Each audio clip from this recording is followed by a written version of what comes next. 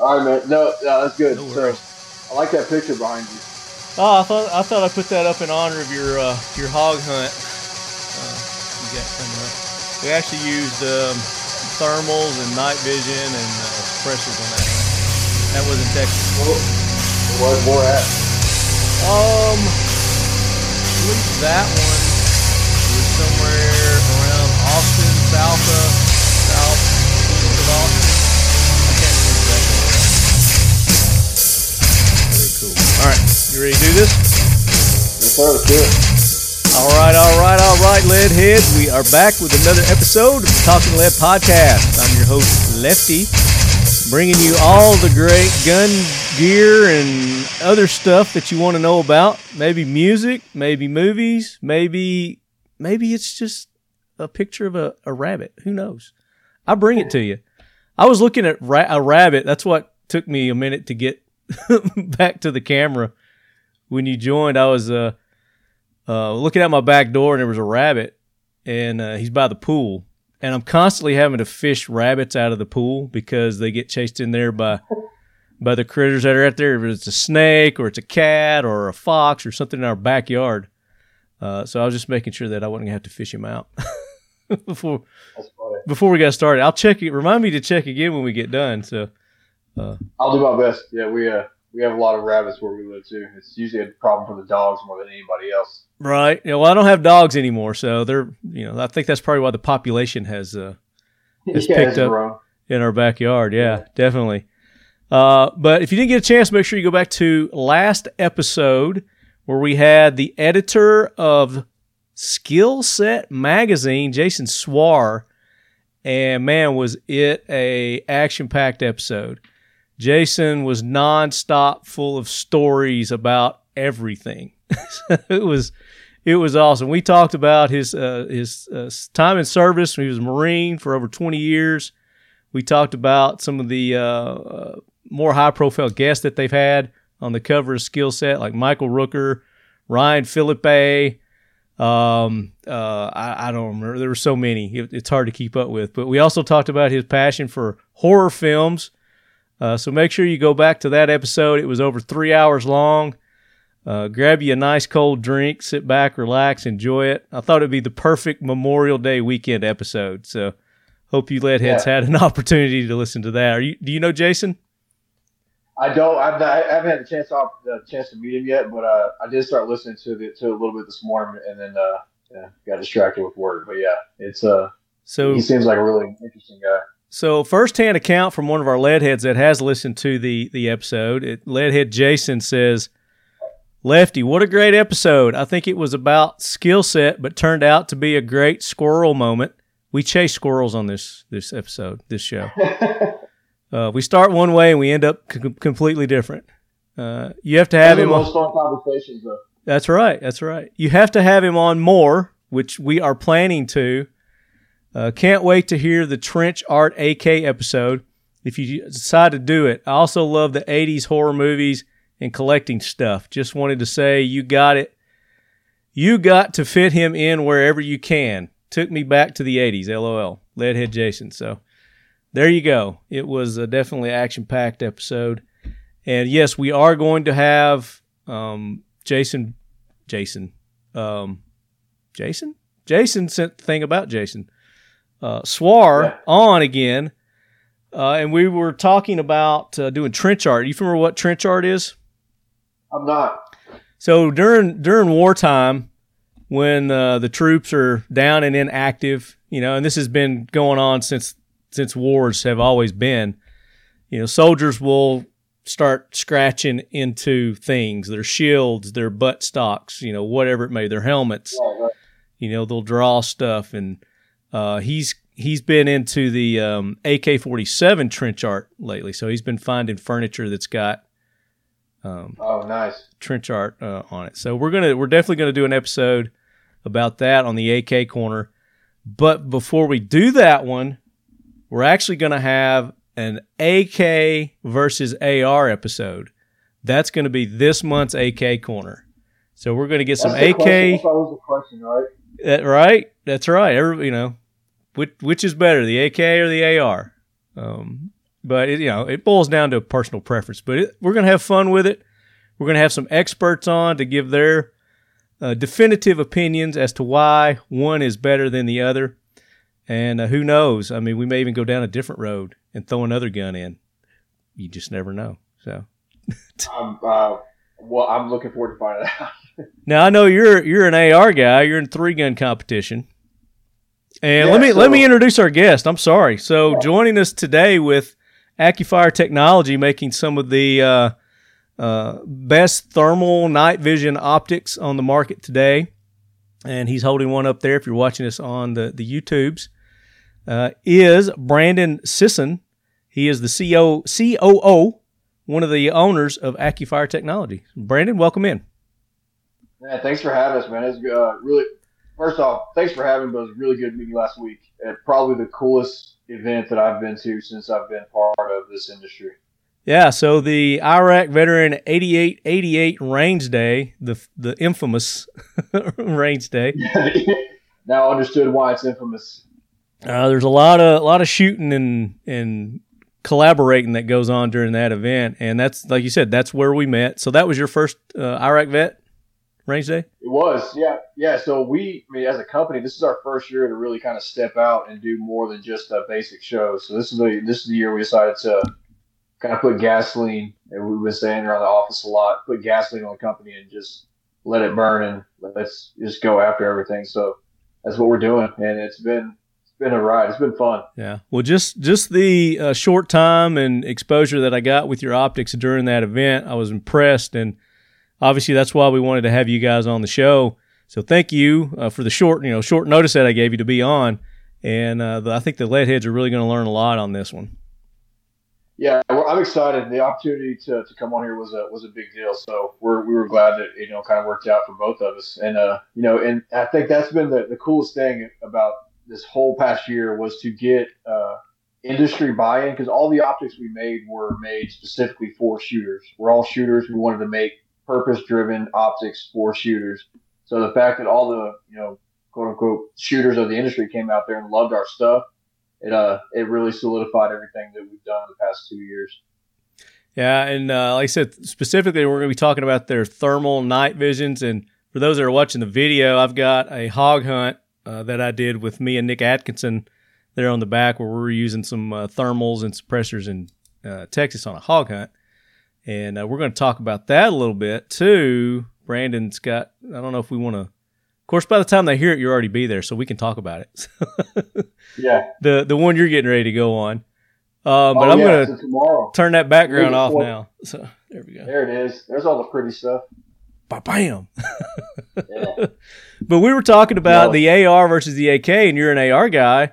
You're a 3-gun competitor. So you shoot in 3-gun competitions. How long have you been doing that?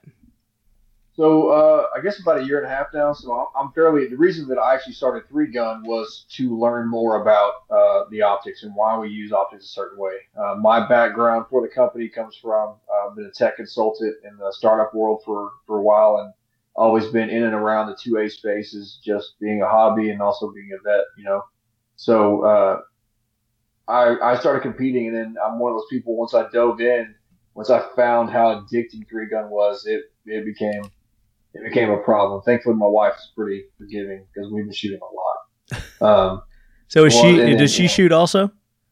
She doesn't. I've got one of the wives who she will go and watch me, but couldn't care less. Will not pick up a rifle, and she's fine with that. Now she does know how to sweep the house and run a shotgun and stuff like that. We've got set up just in case, when I'm out. But there you go. As far as going to the ranges, she couldn't. When you say sweep the house, for those that think you're being misogynist there, he means he means assessing the dangers in the house and clearing the house. Yeah. Fine off a room, all that good stuff. He's like, what a sexist asshole. Some of our lady listeners out there. No, I'm just kidding. But yeah, so no, she could. She all went to go. There's one time though, I went did my mile shoot. I think she regretted not shooting that day. She had an opportunity to do it, but other than that, no, she's just fine with being a cheerleader. So we were talking a little bit off air there, and you were talking about how you haven't been doing it as much lately because the 3-gun in your area has kind of died down a little bit. Was that due to the pandemic, or what? What do you attribute it to? No, there's not without it speaking out of turn. It's not really. There was just a range that it was probably one of the best ranges that I've been to. They weren't able to keep up for reasons basically beyond their control.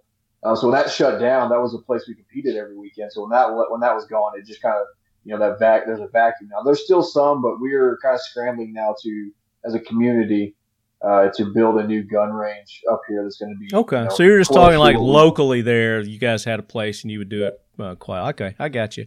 So are you planning on traveling around to some of these bigger events and 3-gun competitions? Yeah. So we've got a team. We've got Adam Popwell and Ting's son, who are both, I don't know if you know the names. They're both heavy. They both shoot from Magpul. They're 3-gun heavy champions. So they're both shooting for us currently. I try to compete with them, and I made our company look bad, so they told me to stop. But that's how you get better, man, is competing with the best. And I kind of agree with them. They're like, you just compete, but don't wear any of our logos on your stuff. So it was me, the brand guy. They're like, I agree. So I've got to disagree with that, man, because you've got to show every level of skill sets, with your product on there. Saying, we support the beginning shooter all the way up to, the most advanced shooter. So you might want to rethink that one. Well, I think it was more for one of the leaders of the company being such a bad shot was the issue. I got you. I'm with you. Yeah. But no, it's more of a joke. No, I compete as much as I possibly can. I've actually, I would say the PRS has become where I've really fallen in love with the long distance shooting. So I do as much PRS as I probably. I hear that a lot with people that get into the shooting competitions. They eventually seems like they gravitate to the precision rifle competitions more. Yeah, I think it's something about being a little bit older too, and injuries, and the PRS is a little less taxing on you. Yeah, there's something very relaxing about still being under a time crunch, but having to get off precise shots and be able to get your breathing and all that. There's something. I really enjoy it, and it's become a little. There's just something rewarding about reaching out, 300 to 800 to 1,200 yards and hitting something. It's just, I did especially that. With a 308. You're shooting something that big. Yeah, it's something that big and hitting it. It's pretty cool. So I would say that I've been in a lot more PRS than anything else, but. As far as that goes, still you're going to run AR in the PRS and the gas gun series. It's still going to be an AR platform setup. So, yeah. And I've got the Triarch 17.3 is my. Hold it up. We like gun porn here. We're doing video now, so. That's true. So this is actually my my 3-gun setup is also my pig gun. So that's my. Very nice. Ran out of room there. At the OSS. Back it up just a little bit. There we go. Just hold it. There you go. That's perfect. Yeah. Well, see, the good thing about this too. This is what I was talking about. With it being my 3-gun, also being my night gun, is I can go to a 3-gun competition, and at night I just put that on there, and my thermal is ready to go. So what he did for those that are listening, he's holding up his 3-gun. He's got looks like a 1-to-8 or 1-to-6 scope on there. 1-to-8. Okay. Yeah. And that's one of the Accufires, 1-to-8. First focal plane, second focal plane. This was our first focal plane, our 1-to-8. Our Atro series is our first focal plane, okay. 1-to-8. And then he took their thermal and he plopped it in front of it on the rail. And then he got the dual cantilever mount, which kind of helps that really hold that zero, not move around on the rail. So we tried it originally with one lever, but didn't really hold as well. With 2, it just really locks it in on both sides, so you hold zero really well. Yeah, very cool. And we're going to talk more about Accufire, their optics, and what all they got going on. But first, we got to thank the sponsors of the Talking Lead podcast. So make sure you go show all our sponsors some love by going and buying their products. Is one, the best thing that you can do. And 2 is use those discount codes that we give you or those affiliate links that we hook you up with. Mission First Tactical.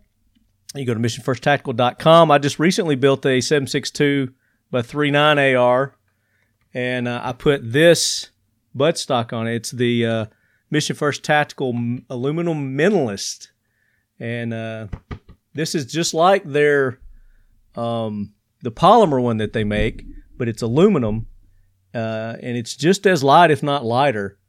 And obviously, you get the benefit of the aluminum and the strength in that buttstock. And then, of course, they make holsters there. They make our dump trays that we do here at Talking Lead. We've got the AK Corner with our AK Corner logos on there. You can go to Mission First Tactical and get those. We actually use these for our smithing trays. So when we're gunsmithing and throwing our parts and our dirty things on there, these things hold up really well. This is ink injected, so that's not going to scratch off. It's actually in the material, the Kydex there.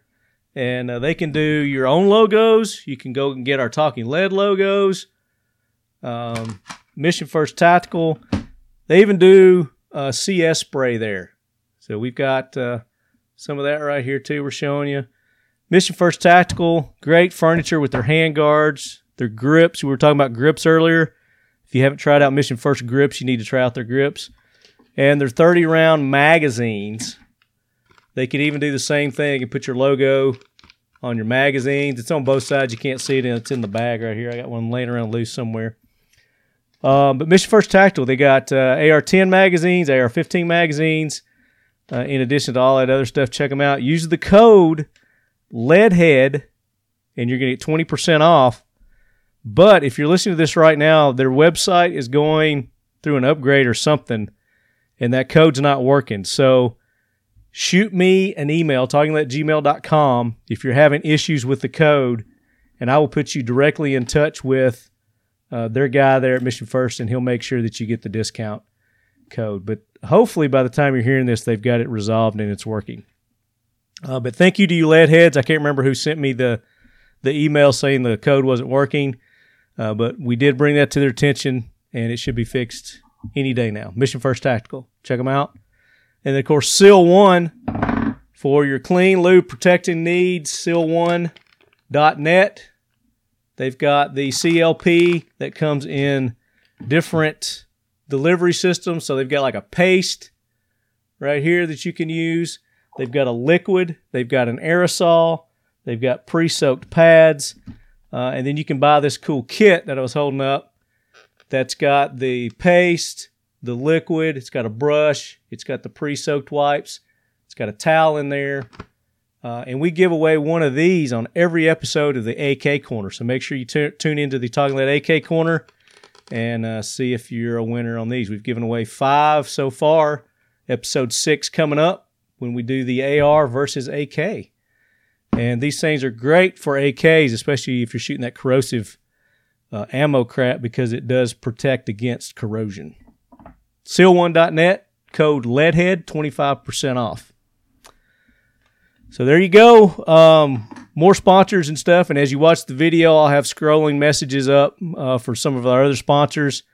Go to the links.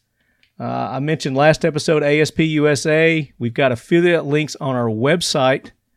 And I just want to show them real quick what that looks like. Brandon, I'm going to share my screen here. Boom. I see it. Okay. So, Leadheads, you go to talkinglead.com, and for ASP USA, that's Armament Systems and Procedures, they're the people who make those awesome batons, the police batons, the handcuffs. They've got the flashlights that you hear me talk about all the time, the dual fuel flashlights, and the red guns. Are you familiar with red guns? I am. Yeah, so you've heard of the blue guns. ASP has the red guns, which they take it a step further, and they give you the ability to practice your reload. So they've got mag drops on their pistols, on their rifles. They've got knives there. They've got handcuffs in these. So if you're practicing your defensive move, whatever it may be, there's AR. I got an AR over here somewhere. Here's an AR. It's got the adjustable buttstock on it. It's got the mag drop. Yeah, I can't see you. I can just see the screen. Do I have a... Oh. That's right. I'm sharing my screen. So I'll come back. I'll show those. But go to the website and then scroll down just a little bit, and you'll see a link for the armament systems and procedures. And it's 15% off when you use the link on my website.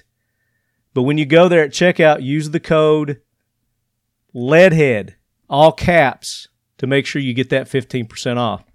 But you have to go to my website. You can click on any of those pictures I've got with the 15% off. And it's anything on their website that's not on sale or like on special. So any of the regular price stuff, 15% off. Use my link on my website, Leadhead.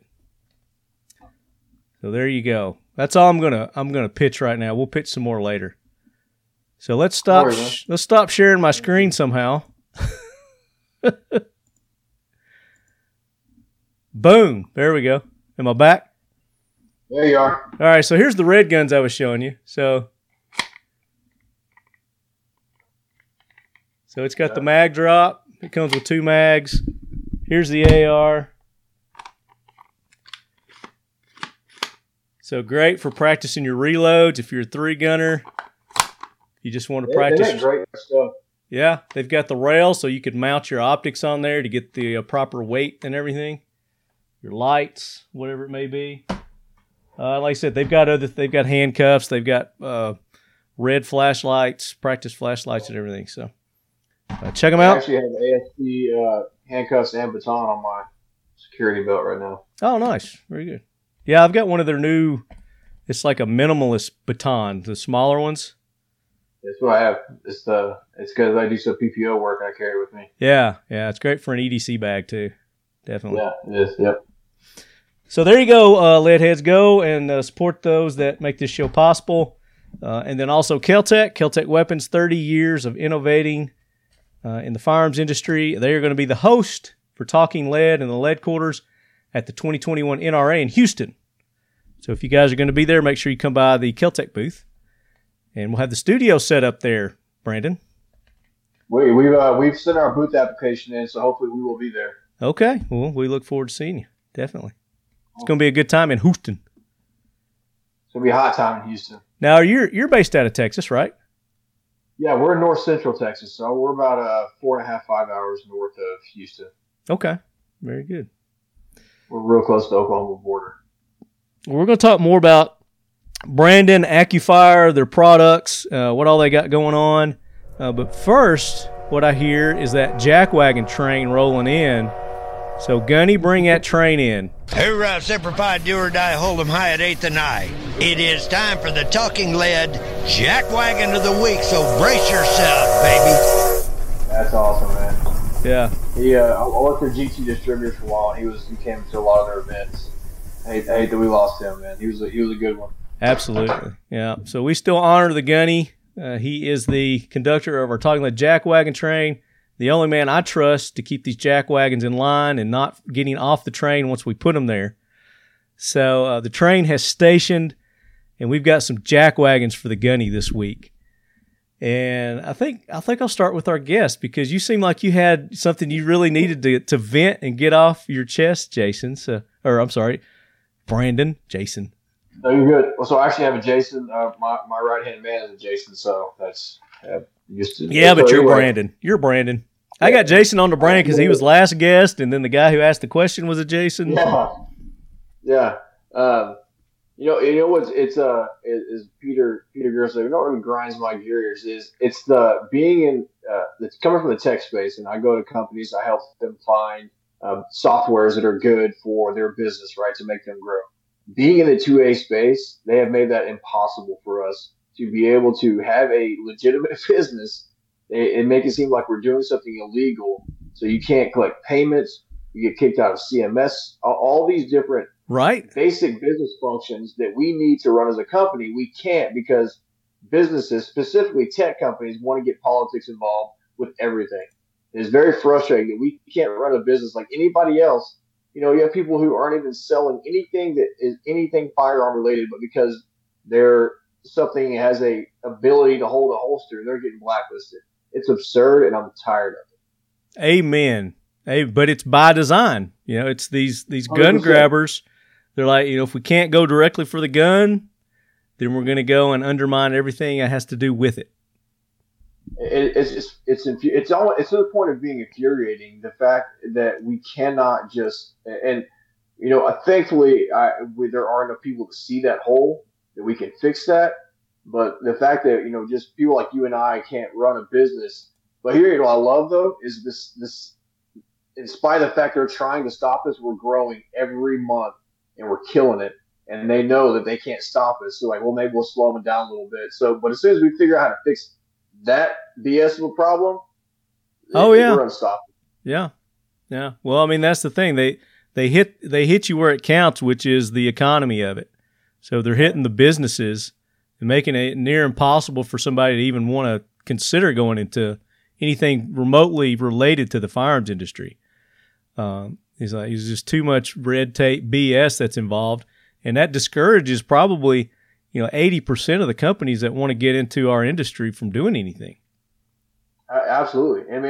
And also it helps weed out some of the riffraff at the same time, because you've got to be tough to survive in this industry, and I've realized that you've got to be resilient and just keep pushing forward, because everything that any other company would use to make their company, grow and kind of scale, you got to fight against it. And it's very interesting.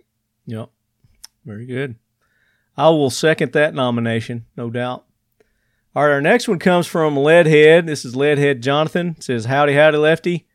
I got to nominate that nominee for the ATF, David Chipman, which we talked about him last episode. He made it last episode, but it doesn't hurt to mention it again. Even the USA Today acknowledges that he's an anti-gun activist, and he makes no bones about it. He's definitely anti-gun. He's been a part of anti-gun organizations for many, many years. Based on his past and his current nomination status, that guy is going to be a jackwagon for a long time. Well, hopefully, he hasn't been nominated yet. Is that correct, or has he? To my understanding, appointed. Appointed. He's been nominated. He is not appointed yet. Okay, so we can still cross our fingers.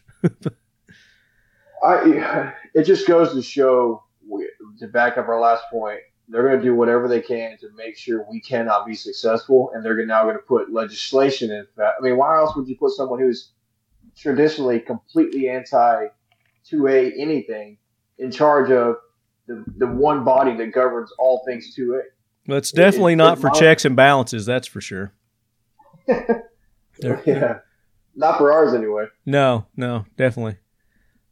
He goes on to say, also in the spirit of Memorial Day, which I hope all you Leadheads had a wonderful Memorial Day and Memorial weekend. I know I did. Had a great time hanging out with friends, barbecued, did some yard work, had a few adult beverages, and just kicked back and relaxed and enjoyed it. But we also remembered those who made it possible, all the men and women that have given the ultimate sacrifice for us to be able to enjoy that weekend and every day that we have here in America. So he's just reminding us he's nominating our fallen veterans for a ride on Lead Force One. I myself have a great uncle that passed away in World War II, and we remember him every Memorial Day. That's awesome. So thank you for that nomination, Leadhead Jonathan. Very cool. Yeah. All right, so my jackwagon is the governor of West Virginia. And listen to what this jackwagon is doing. So it says, this is from Gun America Digest. Guns America Digest. S.H. Blanelberry, I guess, is the author. That's a hell of a name. West Virginia hosting vaccine lottery, giving away guns, trucks, $1.5 million. Governor Jim Justice desperately wants the people of West Virginia to become vaccinated against COVID-19, the flu. He wants them to get a flu shot. To incentivize. Cold. What's that? Yeah, I have this thing that I think they just come up with a test for the common cold finally, So I mean, obviously people are sick. People are, there are a lot of people are sick, but it's Yeah. Go ahead. Sorry. No, that's fine. So to incentivize people to take it in the arm, Governor Justice is holding a statewide lottery giveaway to include $1.588 million grand prize, a $588,000 second prize, full scholarship to any higher education institution in West Virginia, custom outfitted trucks, weekend vacations at state parks, lifetime hunting and fishing licenses, custom hunting rifles, and custom hunting shotguns. And of course, where do you think all this stuff's coming from? It's taxpayers' dollars. It's not like people have donated this stuff and whatnot. It's complete bullshit. In order to qualify for the giveaway, a resident needs to have at least one dose of the vaccine. The giveaway runs from June 20th through August 4th. Isn't that illegal to require somebody to have to do something to enter something like that? A state-funded, yeah. Yeah. And also, it seems a little bit like pandering, doesn't it? It seems like they're going specifically after people who would typically not want to do something like that. Well, exactly what it is. It's like, all right, obviously they're not getting the response that they want from the vaccinations to begin with, which, I mean, the majority of Americans aren't stupid. It's like, I'm not going to let you shoot something into me that's not been properly tested and proven, which this crap hasn't. And we're going to start seeing, unfortunately, we're going to start seeing the fallouts of these shots coming up in the next year, definitely. It says, in order to qualify for the giveaway, so I read that, the faster we get people across the finish line, the more lives we save. That's all there is to it. That's a direct quote from Governor Justice said Tuesday. If the tab just keeps running, the cost is enormous. The hospitalizations are enormous. We have to get all of our folks across the finish line. Well, quit incentivizing hospitals to diagnose it as COVID by giving them extra money and dollars for it, you idiots. Yeah. Oh, many Virginians were critical of the announcement. No surprise there. Just when you think the poorest excuse for a governor I've ever seen can not sink any lower, surprise. Wake up to anyone who is thinking about getting the poison jab because of this, said one Facebook user. If he is bribing and pushing this hard, there is a hidden agenda. Disgraceful and disturbing is something we can always count on from this dude. So that's a great point that person makes right there, is like, why is he pushing this so hard? What's the incentive for him? What's his incentive? There's got to be some sort of incentive for him. And it's not that he cares about his constituents or, his statesmen. He could give two shits, I guarantee you, about that. Otherwise, he wouldn't be giving their money away like this. Yeah. So I politics is an interesting one for me, but yeah, it's very few people in that type of position care about anything outside of their circle. And they're doing it in New York also. They're giving away scholarships. Cuomo, here's a tweet from him. Congratulations to the first 10 winners of New York's vaccine scholarship incentive. These lucky New Yorkers will attend a something in a something school with tuition, room, and board covered. So, I mean, they're doing it in all these libtard states. There's some kind of hidden incentive or agenda here. So, be wary. So that's my jackwagon. Have you been vaccinated? No. Okay. And I don't care. If you want to get vaccinated, get vaccinated. I have no problem with somebody getting vaccinated. Same here. But to me, I don't even get the flu shot. I get the tetanus shot every 5 years because I don't want to get tetanus and I do stupid things, But, as far as the flu shot, I haven't gotten that since I got out of the military, and I haven't gotten the flu since I got out of the military. Yeah. When I became adult and I wasn't forced to get, shots by my mom or the school or whatever, I stopped getting them, and I've gotten less sick because of that too. Yeah, absolutely. This Absolutely. is ridiculous. It is. All right, what about a hero? You got a hero? I would say this might be a little bit of a cheesy one, but it's been the 2A community. Just getting to know, being around the 2A community for so long, I've always heard so many stories. To actually be part of it now, it's a really. I've been impressed recently, just at how we're kind of banding together.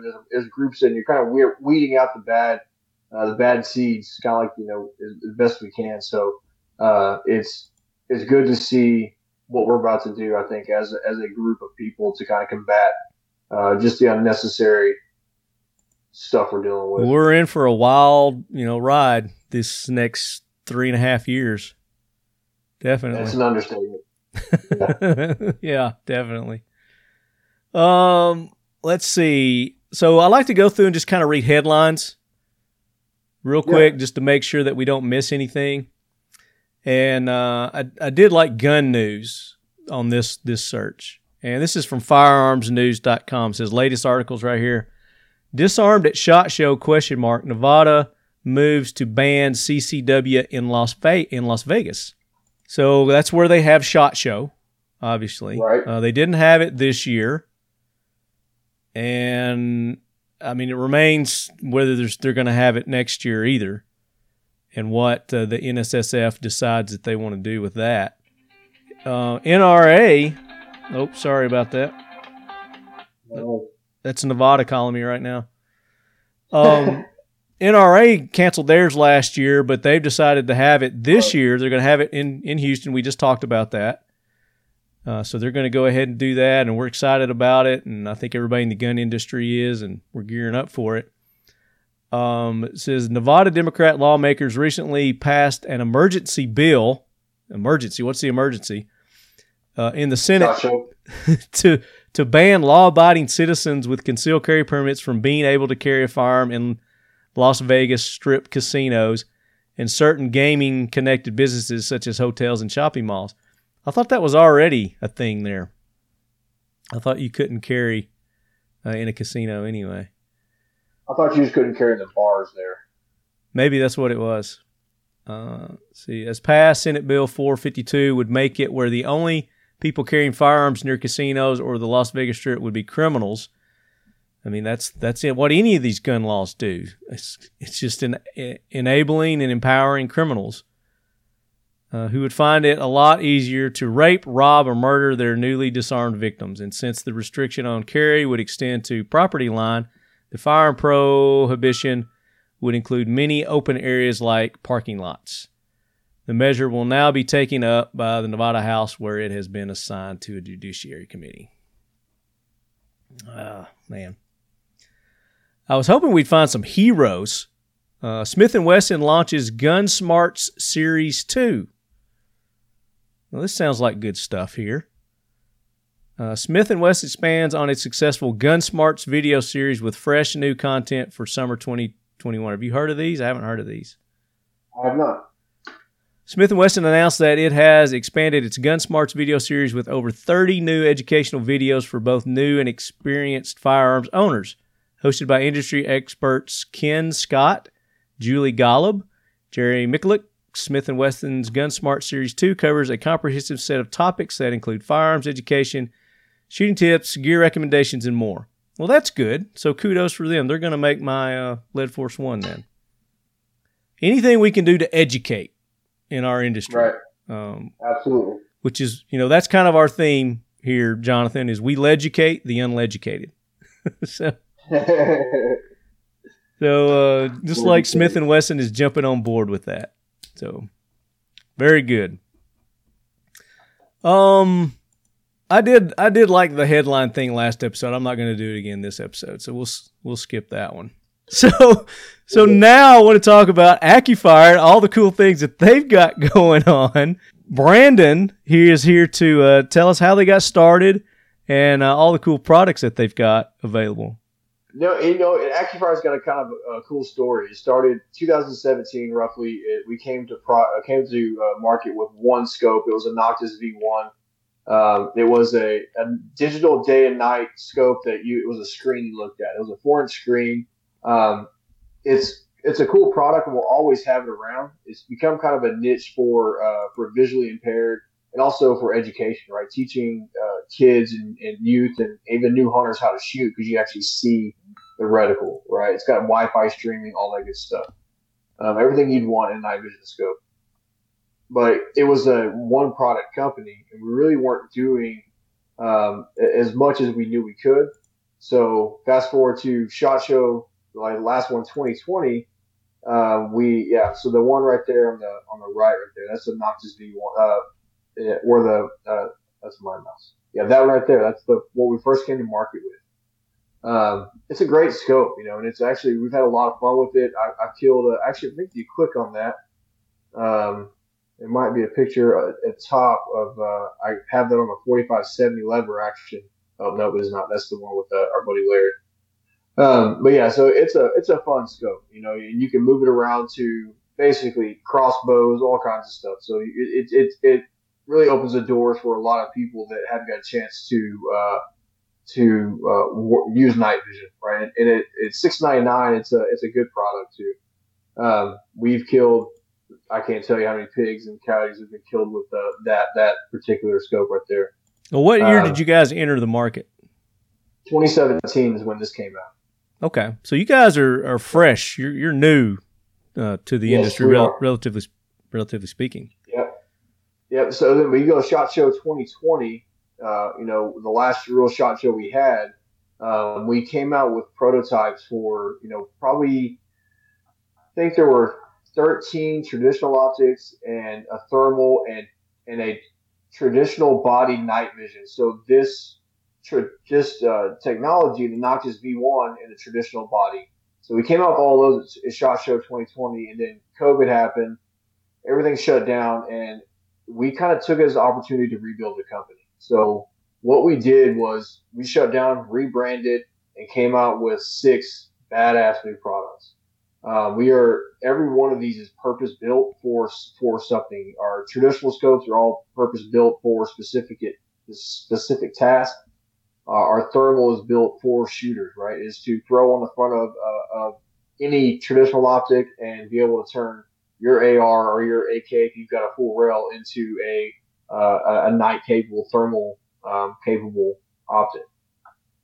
And so that's kind of what led us to here. But if the one in the middle there, so that's the TR1. That's our new digital night vision. So this one was kind of my baby. This is something that was the first product we started working on as far as our next product line. Mm-hmm. And this turned out leaps and bounds better than we hoped it would. We went through, I can't tell you how many different versions and tests on software, but there's a lot of really cool features about this. One of it is the internal battery. So you actually have a 10-hour internal lithium battery. So where the tubes are, the 30 mil tubes, basically, so any 30 mil rings will work on this. Mm-hmm. You've got 2 batteries in there, so actually you have 10-hour internal battery life. You got one on each side of the. That's correct. Okay. On the pumpkin. Yep. It's a 1-button control system. Well, technically 2. The power button turns on and off, obviously, and that's also how you start and stop video while you're hunting. So you double tap that and it starts recording. But everything else is run off. So this has a built-in recorder on it. It does. Okay. So it also we have our own app. So the V1 and the TR1, both of our night vision, the Noctis series, both actually stream to your smartphone. So we have an Android and Apple iOS app.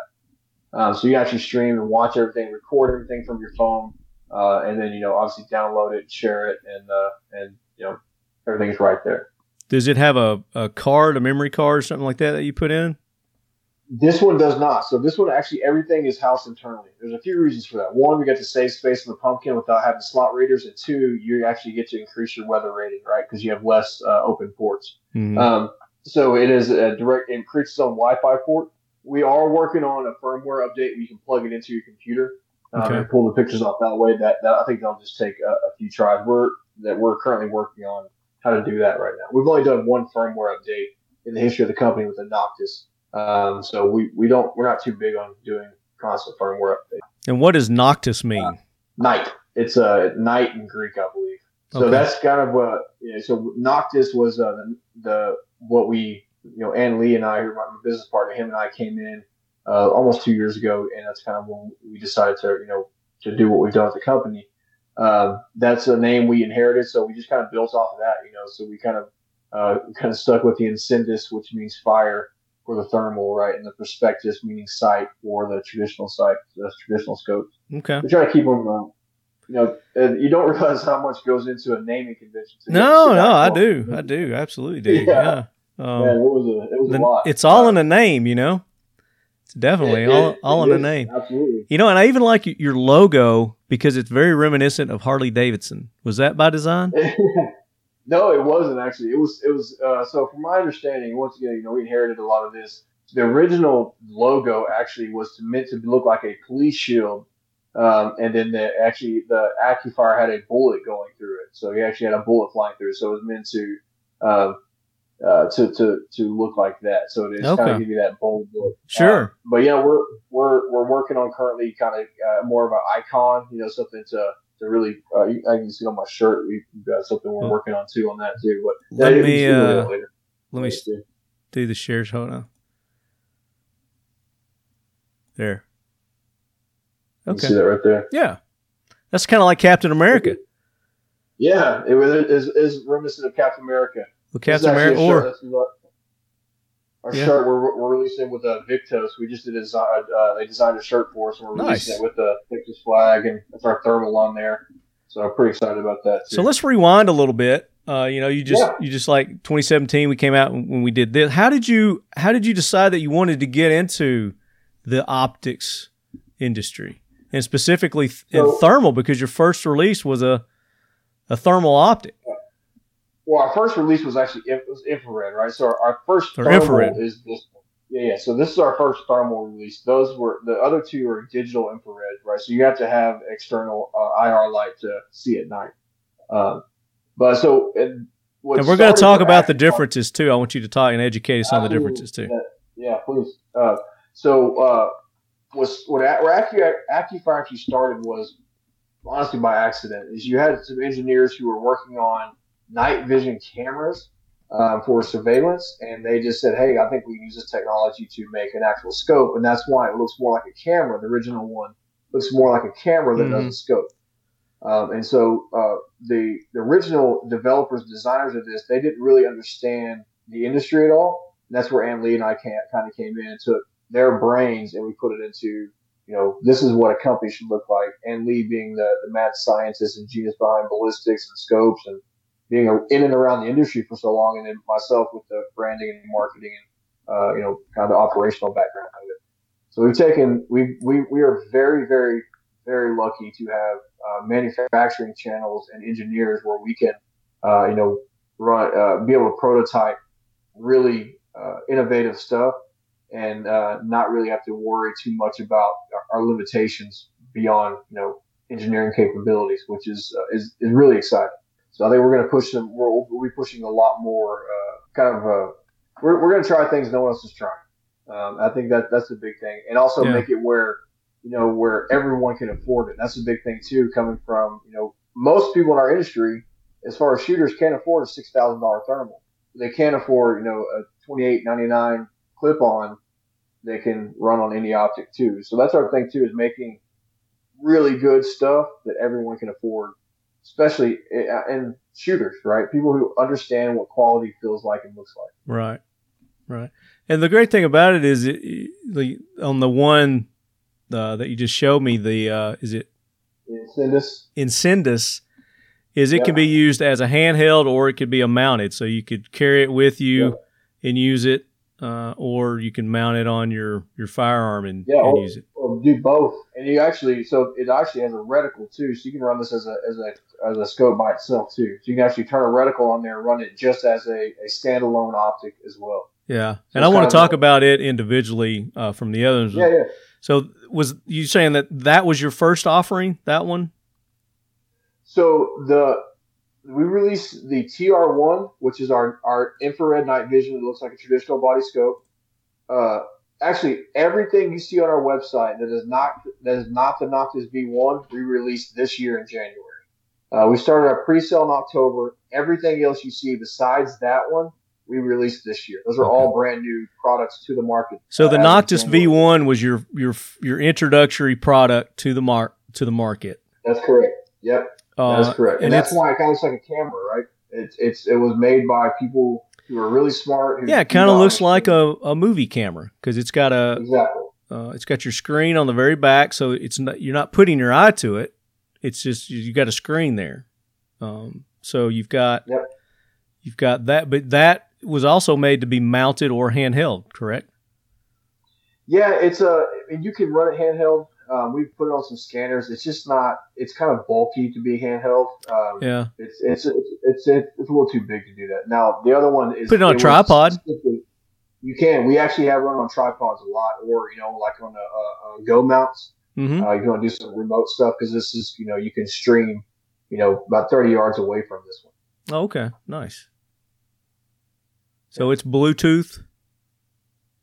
It's Wi-Fi. It's Wi-Fi. Okay, so you're using Wi-Fi on that one. Yeah. And this is a digital night vision. So this is infrared night vision. This is infrared. So you're using infrared on this one. That's correct. So you could use this one day or night. So this one actually has a sensor that picks up infrared light. So you have to run an external light to be able to see at any distance. Okay. With that. So let's educate our listeners, and let's educate me on infrared, thermal, and night vision. Yeah. So I will do my best to educate on infrared and thermal. The night vision, the tubes, and the phosphorus, white phosphorus, stuff like that. I'm still learning that because that's something we are in the process of diving into. Yeah. But that is a little bit foreign to me, and there is a lot to learn in that. But as far as the big difference, so infrared night vision, right? What you're going to have with infrared night vision is going to be it's going to be looking at specifically what it says infrared light. So most of the time, these are going to be your digital optics, right? Which kind of have a bad, I guess, repetition. But these are electro optics. That actually what it's doing is taking that light and then kind of processing into a digital image where you can see at night. The benefit of kind of go back and forth between the benefit of each one of them versus the downfalls. Okay. So the benefit of night vision is you keep your infrared is you keep your depth position, not necessarily night vision. So we'll stick with infrared. The benefit of infrared is you can actually keep that depth perception. And with a good light, we use, there's a Sniper Hog Lights makes one called the Coyote Cannon. We can see, a good 1,000 yards at night with a good infrared light. There are, beams and other things like that you can get. There are lasers that are infrared you can see. Mm-hmm. But the good thing about infrared is that it's invisible to the naked eye, right? So if you look at it, all you see is a little, tiny red LED glowing, but you can't see anything else besides that. But now in the optic itself, it looks like a spotlight coming out. Mm-hmm. Right. So that's kind of the downside of infrared is if you are in tall grass or if you're in a place where there's a lot of brush or something like that, you could very easily glass past 10, 15, 20, 100 pigs or coyotes and not know they're there because you can't really differentiate them between the grass sometimes. Right. Now, that's where the thermal comes in. The good thing about thermal, and a lot of people use the thermal as a scanner, is that you can run through a field and all of a sudden you pick up a heat signature like, oh, there's something there standing out. And that's why thermal is kind of taken over the market because you don't miss things. You also don't realize how many skunks you're hunting with at night because you see everything has a heat signature too. Exactly. I mean, everything has a heat signature. So you'll see I can't tell you how many times we stalked on a rock for an hour. It's like, man, we know it's a pig, but it's a rock. And when you get close enough, you see it from 800 yards away and like that. I think let's get close to it and you find it's a rock. Mm-hmm. But that's where a lot of times it's good to have a thermal and a night vision if you can in the group, or if you run a scanner or if you run a night vision, because you can actually see that heat signature and they get closer to it. It's like, all right, now you can see what's going on, and you basically it's like shooting in daylight if you have a good night vision setup or infrared setup. So that's a big in it. So for us, third grade educated people, if we break it down, the night vision, and when you see it on TV and they've got the nods, it's the green. That's the night vision you're talking about. It's like night vision. When you've got the green background and everything. That's correct. Those are the ones, like you see if somebody turns on a light and blinds you, right? Those are the ones you don't want to use. You cannot use in daylight, period. Right. The benefit of those is that basically you can work, drive, you can do everything you need to do with those in close proximity. Downside of them is they are outrageously expensive. You're looking, 30, sometimes, anywhere from $10,000 to $30,000 for those. Right. And then also you're not necessarily always be able to see as far as you can with some of the other stuff. So that's kind of one of the downsides of those. But they are and that their benefit is you can drive with them. You can basically anything you would use in a day, you can now use. So if you have a rifle, you don't have to change out your optics and do stuff like that as well. Yeah, you can pick up detail and things like you said. You can drive with, so you can see the road, you can see the lines on the road, and all that. But it's got to be dark, got to be pitch black. Exactly. So that's typically we drive with nods, scan with thermal, shoot with infrared. That's kind of the play. That's a good. I like that. Yeah. Like the way you break that down. So so on the downside of thermal is you're going to lose. Sometimes you'll lose that depth perception, right? So you'll look at through a thermal and like, well, that's 20 yards away. When realistically it's it's 100 yards away. So that obviously doesn't always help with. That's why it's really beneficial to know where you're hunting. Yeah, and then you've got the different spectrums on the thermals that you can kind of cycle through on some scopes, and with your scopes you have that ability to do that. Talk about that. Yeah, so you have white hot, black hot, green hot, and red tracker, and then you've got multiple environment settings, right? With ours, there's 3 different environment settings, and that's probably the question we get the most. It's like, hey, what's your favorite spectrum? What's your favorite color? And I don't have one to answer that question. For me, every time you get out of the vehicle or you get to a new site, I always cycle through those and play with my settings. And like I said, we call it playing the trumpet, right? Because it's pretty buzzed up there. Just seeing what I'm going to do, make sure that environment, because where we're in North Central Texas, it could be rocks or it could be mesquite trees or it could be pecan trees or it could be, in a flat. Hold that one up you got there, would you? Yeah. Yeah. So you're talking about the trumpet there. That's what he's talking about there. So you've got your controls easily at your fingertips at the top of the exactly. So this is scope. Color here. It's where you cycle through your colors.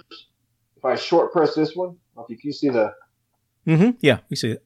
So if I short press this one, that's the menu. That's going to get me through my environment settings. That's basically just some preset contrast and just different presets in there. Mm-hmm. This one is going to be my zoom 1, 2, and 4x, right? Those are going to be my digital zooms. Obviously, the power button. This also has an internal shutter or a nuke, so you can hit that and kind of just reset your heat readings, for lack of a better term, right? So that's what I was saying. So every time, and this is the focus here. So if as I'm looking, I can actually focus downrange, manually focus. Yep. Okay. It's just a manual objective focus. Yeah. It's funny too. People will look through this like, oh, that's clear, and I'll look through. I'm like, oh, you didn't have it focused in. You should be able to see hairs on people. If you're only 100 yards away. Is there any way you can put it up to the camera and turn it on? Can we see? Let's think about that. Let's see what we can do. Let's try it and see. Because when I looked at this at the range, just like you said, man, I was going and I was seeing people's hairs, and it was amazing. Let's see what we can do here. Right there. We don't really see a picture, but it's just I see a light. You might be too close to it. Right there. Right there. Push a button and do something. Yeah, I'm changing to the colors right now. I just see a white screen. Yeah. I saw when it went green. You can see when it went green. Also, I'm really close to it. There's green. See it's green. Yeah. That's white. Oh, that's white. It's just so. Yeah, we can't see. Yeah. But I don't know if you want to put it, but there's someone just did a really, really detailed review for us on YouTube. It's like 36 minutes, and it shows a lot of, really good quality. It's one of those things. Now, does this one record? This one does not record, but you can record externally. So that's the thing too. So that's what the big thing with this one is. This is our first thermal, right? Everybody's been asking for a thermal from us. This is our first. I say everyone, like we're someone big. People who know who we are, right? Right. We're saying, hey, you guys should make a thermal. This one was made, like I said, for shooters, right? So it is a really good thermal core that is really clear that you can attach to any AR and go to work, or any gun and go to work. So we didn't really put a lot of frills in here. No recording, no streaming, none of that stuff. But our next one will. We have a 640 core coming out. It's going to have all the bells and whistles. And it's going to be nasty. But this one was, I don't use the word budget. We want to make this one affordable. Mm-hmm. So people can see that we can make quality stuff and get it kind of mass market. And then we'll come out with the crazy expensive, really. Now hold that one back up. Hold that one back up. Now you've got to turn it around. You got a side mount over here. Yeah, got a side rail, pick rail.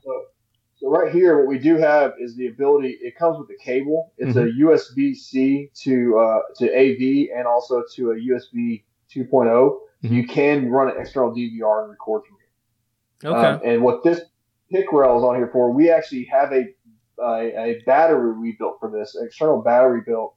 It didn't work out as well, but we have a new one coming that's actually weather rated that's going to be coming out. We'll mount right here.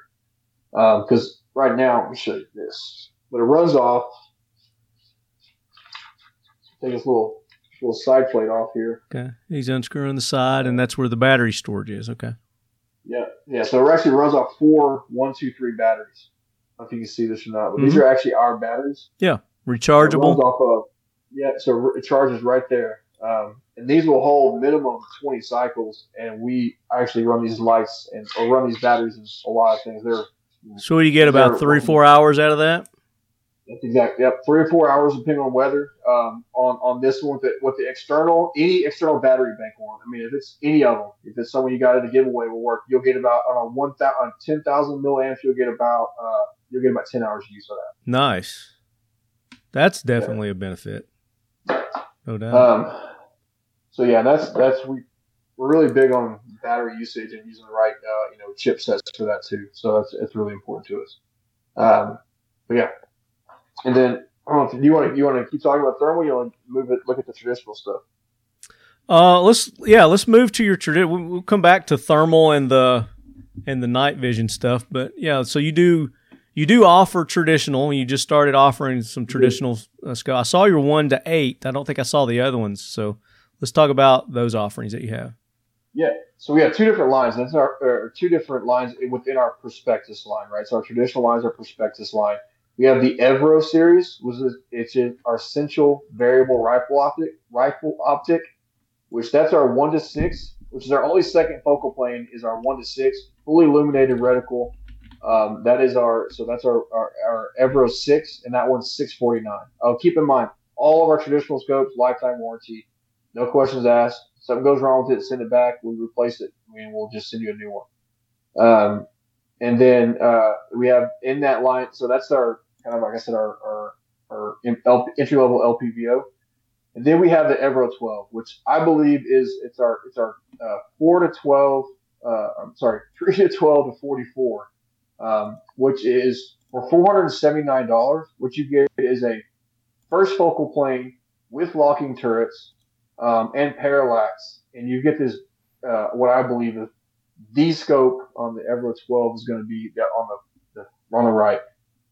That one right there. I think this is the scope that everybody needs on their hunting rifle. They can drop anything in North America. 3 to 9 seems to be like the standard go-to for most. Yeah, hunters. It was. Exactly. I think everybody has a 3 to 9. This is a 3 to 12. Here's the thing about this is realistically, with being the first focal plane with the reticle that's currently in there, you can make shots out to 1,000 yards without any issues with this one. Mm-hmm. And that was kind of the goal too, is to have a good reticle that would just that would do the work, and also a simple reticle. All of our other reticles are there's a lot to them. We've got a lot of subtensions. We put a lot of math in these for kind of our people who need that. But the Evro 12 is, like I told you earlier, all of them are my favorite. I love this scope, and I think it's going to do really well for us because My goal is to have every hunter in America to own one of these. Very nice. So talk about the glass that you guys are using in your scopes. Yeah, so the Evro 12 and the Atro 20, we'll talk about the Atro series in a second. Those both have FED flat glass. So these are a lot of times what you'll have when you get on the scope, especially when you get on the eye relief, you'll have kind of that blurring around the side, the kind of the mirage, if you will. Mm-hmm. What that is where the glass curves, right? So in order to get rid of that, we actually went flat glass on these. You don't typically see that for stuff in our price range as well too. So that really the eye relief and the glass on these I'm kind of biased, so it's I think it's the best. What's the eye relief? No, it's actually on that on the fourth picture over. Yeah, on both of them. So that right there. Let's see if I can make that bigger. That's what she said. Yeah. There's tube size, max elevation, max windage. Parallax setting got 25 to infinity on the parallax. Field of view 41.9 feet per 100 yards. And let's see, you said it was a first focal plane. It is IR rated. Field of view is 10.5 feet per 100 yards. 10.5 feet per 100 yards. There you go. I'll find real quick. That bigger. I put my reading glasses on, so I was looking for glasses. There we go. Yeah, me too. It's 3 to 3.5 inches. Okay. So that was that we were trying to keep. Oh, the eye relief. Yeah, that's what I forgot what I was looking for. Yeah, 3.2 inches is the eye relief on the Evro 12. And the Atro 20, and the Atro series, the other series is called our Advanced Tactical Rifle Optic. That's our other one. And that's what Atro stands for? Yes, sir. So that's going to be, and that's going to be our upgraded LPVO and our Atro 20. So the Atro 20 is what I currently have on my PRS. That's actually my Ruger Precision in those pictures there. But that is the one that has a zero stop. I could talk about this scope for days and days. It is a work of art in my opinion. But once again, a little bit biased. So a fully illuminated reticle, Christmas tree reticle. One of the cool things about this, if for someone who likes to stay on the scope, right? I'm one of those guys. If I'm on the scope, I don't like bringing my head up. I don't like looking off. So if you look at the top, you've actually got a funnel. What you see on the reticle is 2468. Right. What that actually is 36 inches at 2, 4, 6, and 800 yards.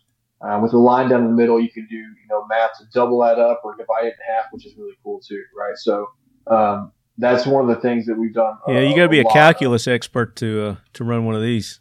So here's the thing. I'm just kidding. You really don't. I mean, once you get into it and you learn what all the ticks are, it's easy. Yeah. Oh man, it's.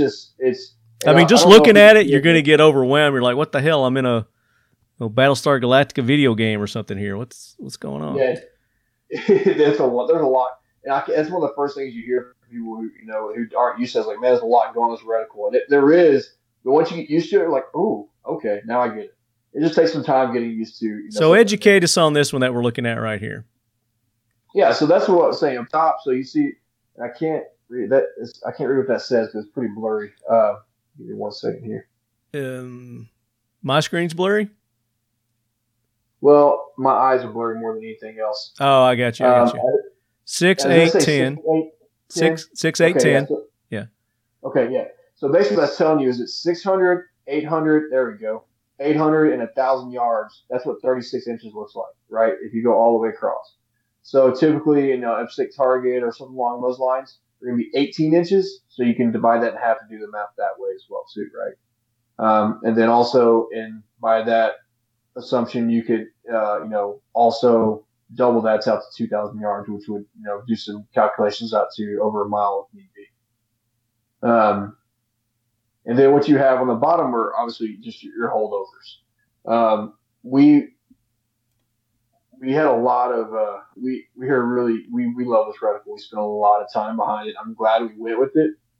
There's been some minor changes over time. We've had a lot of input on it, and we're really happy with it. Mm-hmm. We got 20 MOA. hold over at any point. Yeah. Get out of there. Boom. All right. So yeah, you got 20. So you have 20 mils, right? Or I said 20 MOA, but 20. Yeah, 20 MRAD, 20 mils of holdover any way. With the reticle, which gives you can shoot real far without any issues here. It's one of the questions, like, can you shoot this distance? Like, if your gun can do it, you can shoot to that distance with this. I mean, obviously, it's 2.5 to 20 by 50. So, as far as you want to take it, you can take it. I've shot 308 up to 1400 with this, pretty consistently, considering it's a 308. But it's a fun optic to shoot. Now, is this a first or second focal plane? This is first focal plane as well. First focal plane, okay. Yes, sir. And just a reminder, first versus second. Tell us again what that is. So, first focal plane basically means when you zoom in and zoom out, your reticle is going to get bigger with your zoom, right? So what that is actually doing is giving you more accurate shots at any zoom. Your second focal plane, we can get more technical on that, but I don't go too far down. But the second focal plane is basically the reticle stays the same size no matter what your zoom is. Those are still accurate. Your target gets bigger, but your reticle stays the same size. That's correct. Yes, where the first, your target and your reticle get bigger. That's correct. Yes, sir. Just to put it on my third grade level. No, I have to have I have to have it explained down to me regularly. I get them confused sometimes. I mean, I've gone over this like 100 times, and I've had all kinds of optical experts on the show, and we talk about it every time, and I always get confused. They're like, first, and say, all right, remind me again. One gets bigger, one doesn't get bigger. It doesn't matter until you need it to matter. Exactly. Right? I know some people shoot second focal plane, they couldn't care less. Then why change? And it depends on the application you're using your optic for, also, because the first focal plane could be a hindrance sometimes, because that dot will cover up your target. So you kind of got to be knowing what you're using it for to decide whether you want first focal plane or second focal plane. And absolutely, especially in the LPVO setup, because the LPVOs, they can be two completely different, options. Which this one is the first focal plane. This one I can shoot really close, 25 yards and in, no problem at all, because there's the halo reticle at 1, or I can shoot up to 1,000 yards when I zoom in, because the reticle gets so big that I actually have all my holdovers and stuff like that too. So that's the 1 to 8. And this is, I love it. And I don't know if you can hear this or not on there, but. Oh, yeah. We worked really hard on the turrets on these. And I'm not easy on any of my gear. I think that's why I'm one of the testers, because I'm so far to date the only person that's broken a thermal, and I actively tried to. But it still works. There's just something that rattles inside of it, but it still works just fine. Would you drop it or something? Bang it up on something? I plead the fifth. Okay, I got you. Well, let's talk about that then. I mean, that leads into a good next question as far as your warranty on your optics. What kind of warranty are you guys backing these with? So the digital right now have 3-year warranty. That's just, it's kind of it's industry standard, but until we get more data, to say, because we haven't been around that long, but we're going to go with 3 years right now for the digital stuff, for the night vision and thermal. And for the traditional, it's a lifetime. No questions asked. Just send it in. We fix it. No problems. Okay. Are you fixing it, or are you just sending a new one? I'm sorry. We send them a new one. Sorry. With the digital, sometimes we'll fix it, but more than likely we just send a new one. Yeah. A lot of times with digital, it's just a simple firmware update and checking it out. Speaking of the firmware, firmware updates, is that something that an owner would be able to do themselves, or are they going to have to send it in to get a firmware update? Really easy to do. For the V1s, you just take your SD card, put it in there, and you're done. For the TR1s, we're actually working on that currently, how to make sure that that's something you can do through the app. Yeah. So, these are thermal is like everybody's dream, to own night vision, thermal, whichever it may be, and thermal more than others. But if depending on what you're using it for, you got to be careful in your state because some states won't allow hunting with thermal optics. There's some states, if you have this in your vehicle while you have a loaded weapon, you could be in a lot of trouble. I mean, it's even if you don't have it on your rifle. Yeah, if it's just on your person with a loaded firearm, then you could be a criminal, which is ridiculous. Yeah, it absolutely is. Now here's the thing though. So I have recently gotten to know game wardens really well. They've become some of my favorite LD to work with, and I didn't realize how bad poaching and how bad night hunting really is. So I kind of understand on playing the devil's advocate, but at the same time, just you're not stopping the bad guys. You're stopping the good guys. The bad guys are still going to do it. Yeah, you're not going to stop them. But yeah, I didn't. It's a pretty bad problem in a lot of states, and that's kind of frustrating. Yeah, I think here in Tennessee, unless it's changed, they don't allow electronic night or optics. You can't use electronic optics. I think you're right. I should know this because we were just there. Because when we were there for the shoot, we actually drove across to Tennessee one day to talk to a gun store, and I do believe you are correct. But I have to double check on that. Yeah, I think I looked it up the other day, and I could have sworn that they had lifted that for like nuisance and predatory hunts, but I guess they haven't. Yeah, I mean, because I looked up on the Tennessee Wildlife Resource website, and it states on there. Let's see if I still got it up on my one of my bars up here. Coyotes. I got coyotes up, which is what I would hunt with it. But in Texas, which is where I've done any of my hunting with thermals or night vision, it's been in Texas, and Texas allows it. Yeah. Oh, Texas. Here's the thing: we have such a horrific hog problem here that Texas is basically saying, "Please do whatever you can to get rid of these things." And it's become that way here in Tennessee also with the hogs, but we got coyotes really bad here too. So Here it is. So this is the Tennessee Wildlife Resource Agency prohibited acts, illegal hunting equipment and methods. The use of the following equipment is prohibited: predator calls, pod arrows, explosive arrowheads. Oh, come on. I can't go all Rambo. Come on. Firearms capable of fully automatic firearms, archery equipment with the device utilizing an artificial light capable of locating wildlife, and then any electronic light amplifying night vision scope, thermal imaging device, or similar devices while in possession of a firearm or archery tackle between sunset and sunrise. So there you go. Can't hunt with them here. I think Tennessee is a beautiful state, but they need to get their crap together.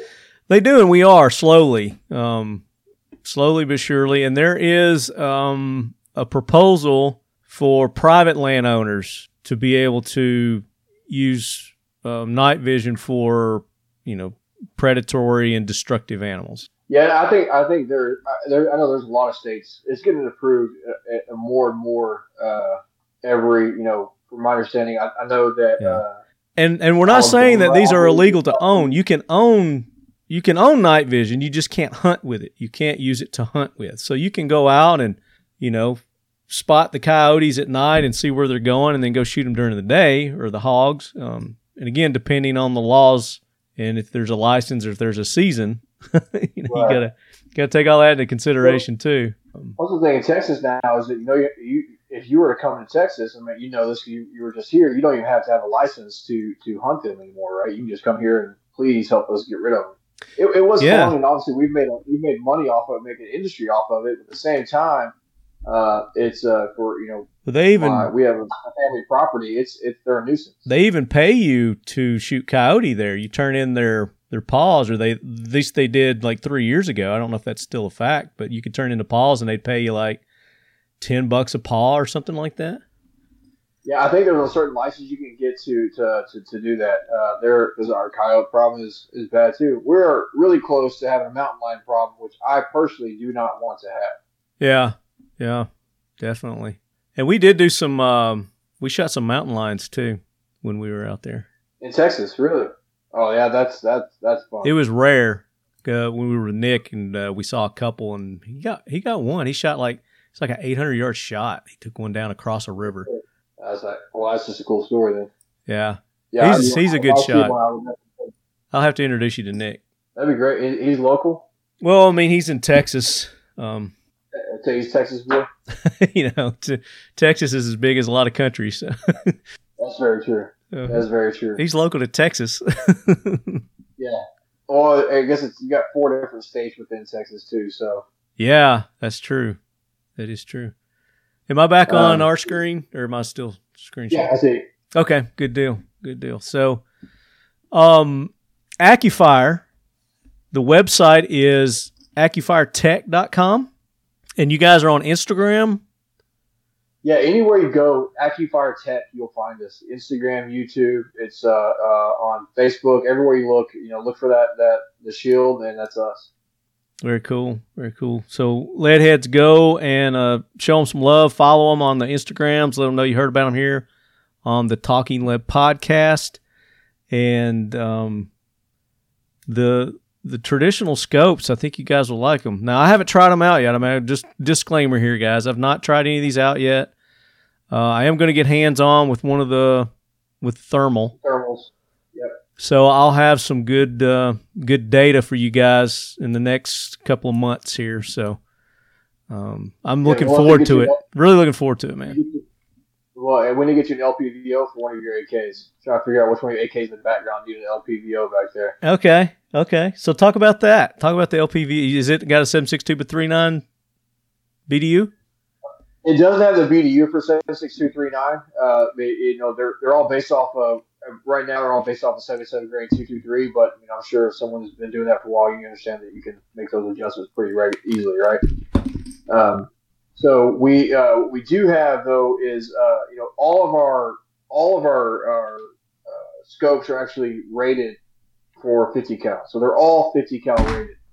So the ability to throw this on anything, really send rounds down range, especially something like what you're holding right there in your hand, something what you're holding right now, you put the 1 to 8 on that, you can send rounds without a problem.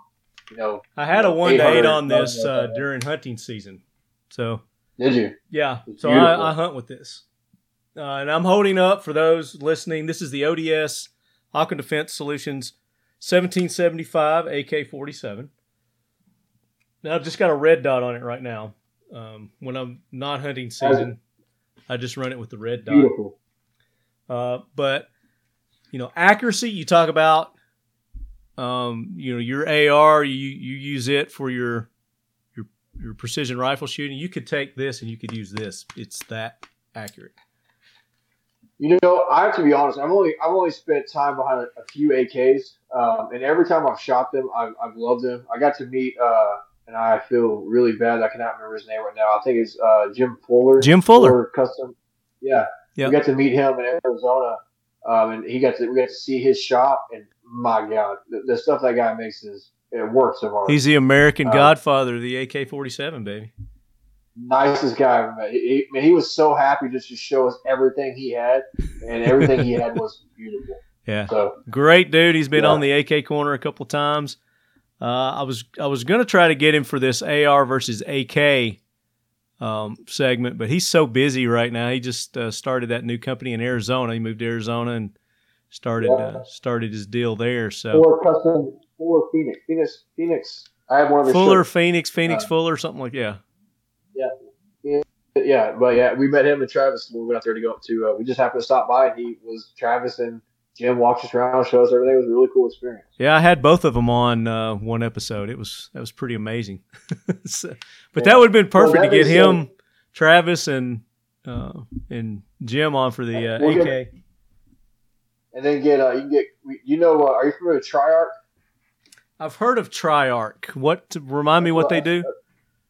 So they're ARs. That's who they build. This is one of theirs. This is their logo right here. right here. Okay, out of Texas, I take it. Yes, sir. Yes, sir. Yeah. So their thing is gas tuning. Their gas tuning their ARs are some of the flattest, fastest things that they're sewing machines. Everything about them smooth. So it'd be cool to maybe get them if you could get them and Jim, side by side. It'd be interesting to see what comes out of that. Yeah, definitely. So that's coming up. We're going to do the AR versus the AK.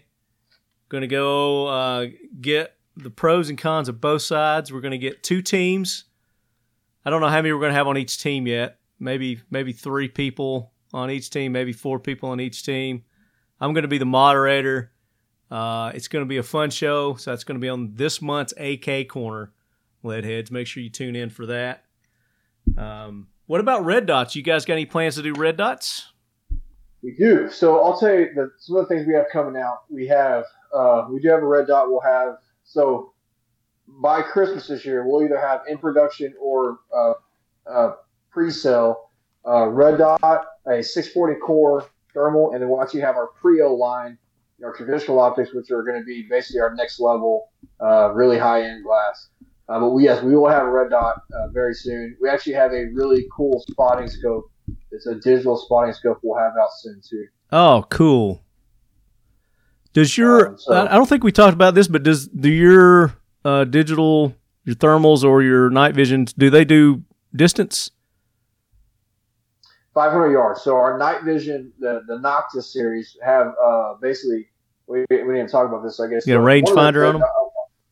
No, well, there's a range finding bracket in there. So that you put in a white-tailed deer, it knows the known height of average known height of a white-tailed deer from ground to shoulder. Yeah. So X4. So that's in there. But also, so basically, if you look at our Noctis series as a computer, and you go to the range, you sight in at 50 yards, you change to 100, 200, 300, 400, 500. You can put in general dopes and zeros for those. It will put on an eyeball to 500 yards, whatever distance. You actually dial the distance in the scope. It does all the math for you, and you just hold and shoot. So out to 500 yards, both of those will do the math for you if you take the time to put in the work at the range, right? Nice. Very good. Yeah, I would like to see a rangefinder from you guys. That would be nice. I think probably next year we'll have a rangefinder. And I'm hoping maybe some. I would like to have some smart binoculars out next year. So that's. I think next year we'll have something. Hopefully, at SHOT Show we'll have something for that. Okay, nice. So that's pretty ambitious. That's just a few months away. Well, hey, if we can release 6 new products from nothing, I'm sure we can do 2 or 3. 2 or 3 between now and then. So we've got a good team, man. We don't sleep very much, and we have a lot of 2 a.m. calls because one of us has an idea. But it's been exciting and the best ride I've been on in my short professional experience. I could not be happy with my team and my company. It's been so you guys are like 4 years old, somewhere around 4 years old or so. Based out of Texas. Yeah, we're based in North Central Texas. We're in Carrollton, Texas, which is basically Dallas. We live all over. A lot of us drive about 80 miles or so to get to the office, but we are based in Dallas, Texas. Nice. So, as far as the technology goes, with the thermal, the night vision, what can you talk about that goes into yours? What kind of technology are you using for that? So yeah, that is kind of our secret sauce, right? Well, I'll tell you. So what we do is, and it's no secret that there are only a few thermal core manufacturers in the world, right? So most of your companies are going to be using the same general cores. What we do is take those and we tweak them, right? We say, all right, how can we make it better? How can we change out this resistor and change this processor here? And we just make all of our changes, and that's what really makes our stuff different than everybody else. Is that we're not just taking what we're being sold. We're taking that and making that better, right? We're not just taking the super. We're taking the super, putting all the bells and whistles on it, and then we're going to put it to market. That's what takes us a little bit longer. So that's kind of one of the things is we're basically tweaking what's already there to make it faster and better. Yeah. Right, and then taking display screen that no one else is using as well too. So, are there some sort of government regulations as far as what you guys can talk about with your optics or not? Because I invited another night optic company to come on the show, and they basically cited that, it's illegal for us to come on and talk about our product. I was like, okay, that sounds stupid. I don't like. I think it's classified, or I can't talk about that. Here's what from my understanding. And I understand talking about, like you said, secret sauce stuff. In-house stuff. So in-house stuff is one thing that you don't release certain manufacturers of this. So you're like, I know that guy was making that. Maybe I can get it from him too, right? So that's kind of stuff. But the flip side, there are things that you can say that can be just make things more difficult for the manufacturing process. And I've learned that just being around the right people and having the right conversations. So you do have to be careful what you say, because there's haters out there. They're like, caught that. They're going to go make phone calls. Yeah, I get that. I get that. But as far as citing that, it's government regulations, we can't come on and talk about it sounds like a bunch of bullshit to me. So. Yeah, no. If they are and maybe they're a government contractor too. Maybe that has something to do with it. I don't know.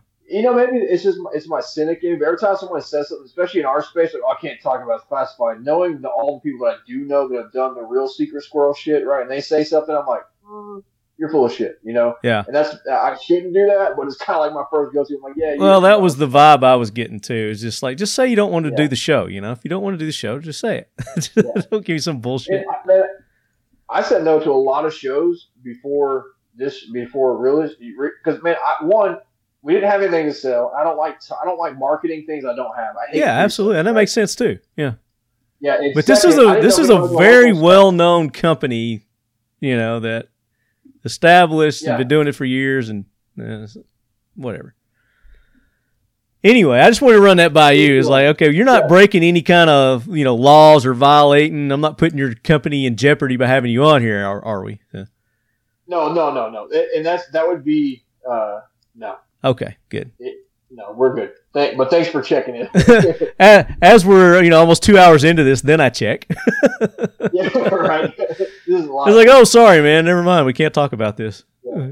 Can the show? No, but man, once again, man, I can't thank you enough for having us on in such short. No, absolutely, man. This has been to have you come to Texas and go hunt with us. Yeah, I'm looking forward to getting that one and trying it out. And if you've got some hunts or something. Speaking of, you do have a hunt coming up. We do tomorrow. We leave at 4:30 tomorrow morning. Talk about it. We're taking our crew who've been working their ass off, man, the past 2 years. We're taking them on our first helicopter hog hunt tomorrow. So we're actually so I'm pretty excited about it. That's going to be awesome.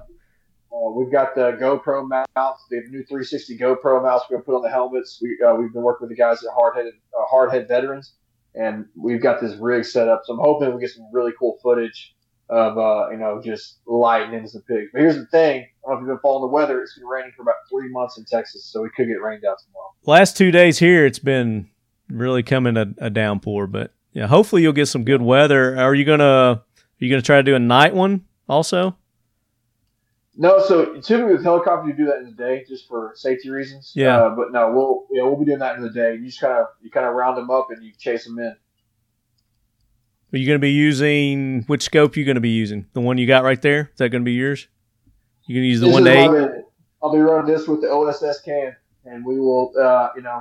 We might, depending on how good it gets, if you get to where there's a lot of pigs, we might bring the shotguns out just because why not? I haven't heard of the shotguns from the helicopter. Yeah, if you get close enough, you get a good shotgun, especially a 3-gun setup with some slugs. You're dropping them. Nice. You're gonna roll them. So this will be your first one? It is my first one too. Yeah, it's actually everybody except for Ann Lee's first hunt. Sweet, that'll be fun. So definitely let me know how that goes. I'm sure I'll be sending some pictures from the chopper tomorrow.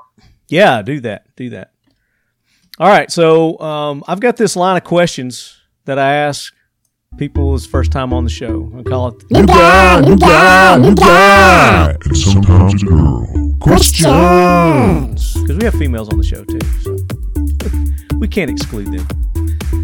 So, Brandon, you mentioned earlier that you were a vet. So talk about a little bit about your military background. Yeah, I'm a geek, man. Outdoor Tech Geeks, my Instagram handle. I've been a geek since day one. So I actually joined the Air Force, and I was in avionics, working in communication navigations on some of the heavy aircraft. It was a good time. I really enjoyed. My entire family's military. My entire life, you're going to be military. I actually thought I was going to be a Marine up until the very last moment and joined the Air Force because of some jobs I wanted to try out. Right, so. They got me, and I became, an airman, and I'm super, super proud to be part of the Air Force. It's fun to give each other so much help about it. So that's kind of how you got involved with this tech stuff. With the Air Force? I did that. Went to work in semiconductors for a little bit. I worked for Texas Instruments, worked for Intel. Going back to the geek stuff, realized that too boring for me, and then I went into just kind of the entrepreneurs and starting businesses, and went into tech startups, and did pretty well there. That's kind of what led me to. Actually, my wife introduced me to Accufire from a meetup event. She met someone out because she's also a COO. So, yeah. Very cool. So, how many years did you serve? 4 years. So, 6 years, and then total. So I did 6 years total. Okay. Well, thank you for your service. Appreciate that. My pleasure. Up at a beautiful Fairchild Air Force Base in Spokane, Washington. One of the most beautiful places I've ever been. I missed it up there. Did you go overseas? Yeah, I went to Kyrgyzstan a couple times. Manas, Kyrgyzstan, which is kind of a hub for the refuelers over there that are helping out with the forward operating stuff. It was a really interesting place to live. So I learned a lot of Russian and Chinese at the same time, and met some really interesting people. So it was a cool place to be. Are you originally from Texas? I am, born and raised just north of Dallas, in a suburb called Garland. I grew up right there, Okay. Big football school. So you're probably born with a gun in your hand then. Yeah. As long as you know, it's kind of what you do. Is you go hunt with your 30-30, get knocked out of a tree, you get laughed at. That's what we grew up hunting, fishing, and doing all that stuff. What's your earliest recollection of shooting a firearm? It was my very first gun I ever shot. I was 8 years old. It was my grandfather's 30-30. Lever action, and I remember it hurting really bad. I was in a tree stand at a deer. It threw me out. That was the first rifle I remember shooting. And I remember, oddly enough, after all that, first thing I thought about was like, I want to do that again. Do it again. You could never shoot it up. How many rounds we shoot at the Iraq Veteran 888 range day? Right, 250,000 rounds, and still all of us were like, "Hey, can we shoot some more?" Oh yeah, it's like we're out. What happened? But yeah, well, that's why they're going to do it again in October. Did you see that? We'll be there. Yep. Well, I told Brandy we are there. Okay, cool. Yeah, I just got that the other day, and I want to show everybody what I got. The swag bag. I said I was going to do it last episode, so I'll do it this episode when we get through this line of question, and I think I'll give it away. I think I'm going to give it away to one of our listeners, and great swag in there. I'm going to come up with a good way for somebody to win that. But you're going to like it. I think it's got a lot of cool stuff. I've not looked at it yet, so I don't know what's in it. I've just heard people talk what's in there. You showed one. You got a grip or something. Yeah, so I'll show it.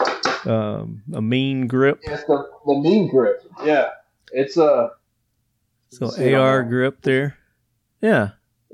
I think I'll say it's thinner than I'm used to, but the tactility of it, it's a nice grip. I'm actually pretty excited to run through its paces this weekend. So you got a storage on the helicopter, actually. There you go. What's that? Do you got storage in the bottom of it, or is it just hollow? It does not have storage.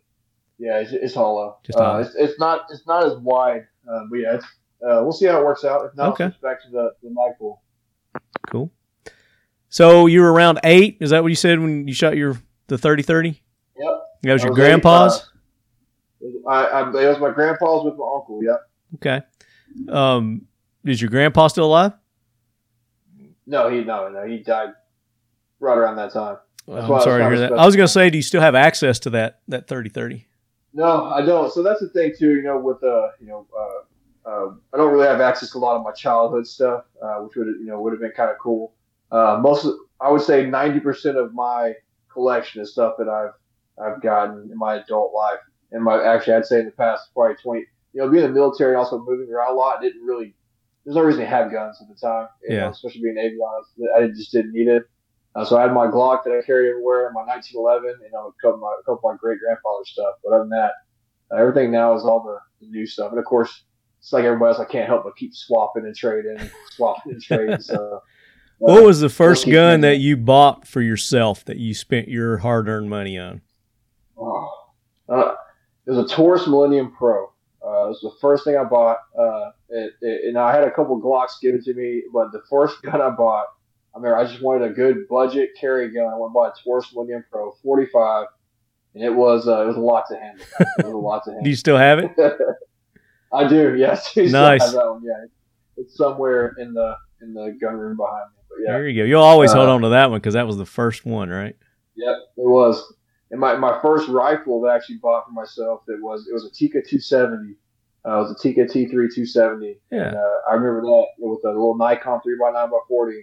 And that's what I was proud as I killed a deer with it. Thing will do work, man. It'll do all the work you need it to. Yeah, I mean, everything you need in Texas is what they say. So when it comes to pop culture, what is your go-to movie, TV show, music? Maybe it's a magazine. Maybe it's something on social media or something like that, just to kick back and relax and just zone. You know, I'm a movie person. Actually, if you can see our house, we built I can watch movies all day. I can quote movies. I've got a movie problem. True story. I met my wife on a movie set. There was a brief time in my life I wanted to be a stuntman, and I tried to be a stuntman, and that's how I met my wife. You trying to be a stuntman? Yeah. Tell the story. I want to hear this. Oh man. Long story short, you know, remember the show The Fall Guy back when, you know, we were younger, with Lee Majors. Lee Majors, yeah, show. The $6 Million Man. Yeah. I used to watch that. Heather, what was the blonde chick? Wasn't it Heather something? Heather Locklear. Yeah. Is it Heather Locklear? Heather Locklear, yeah, she was bad.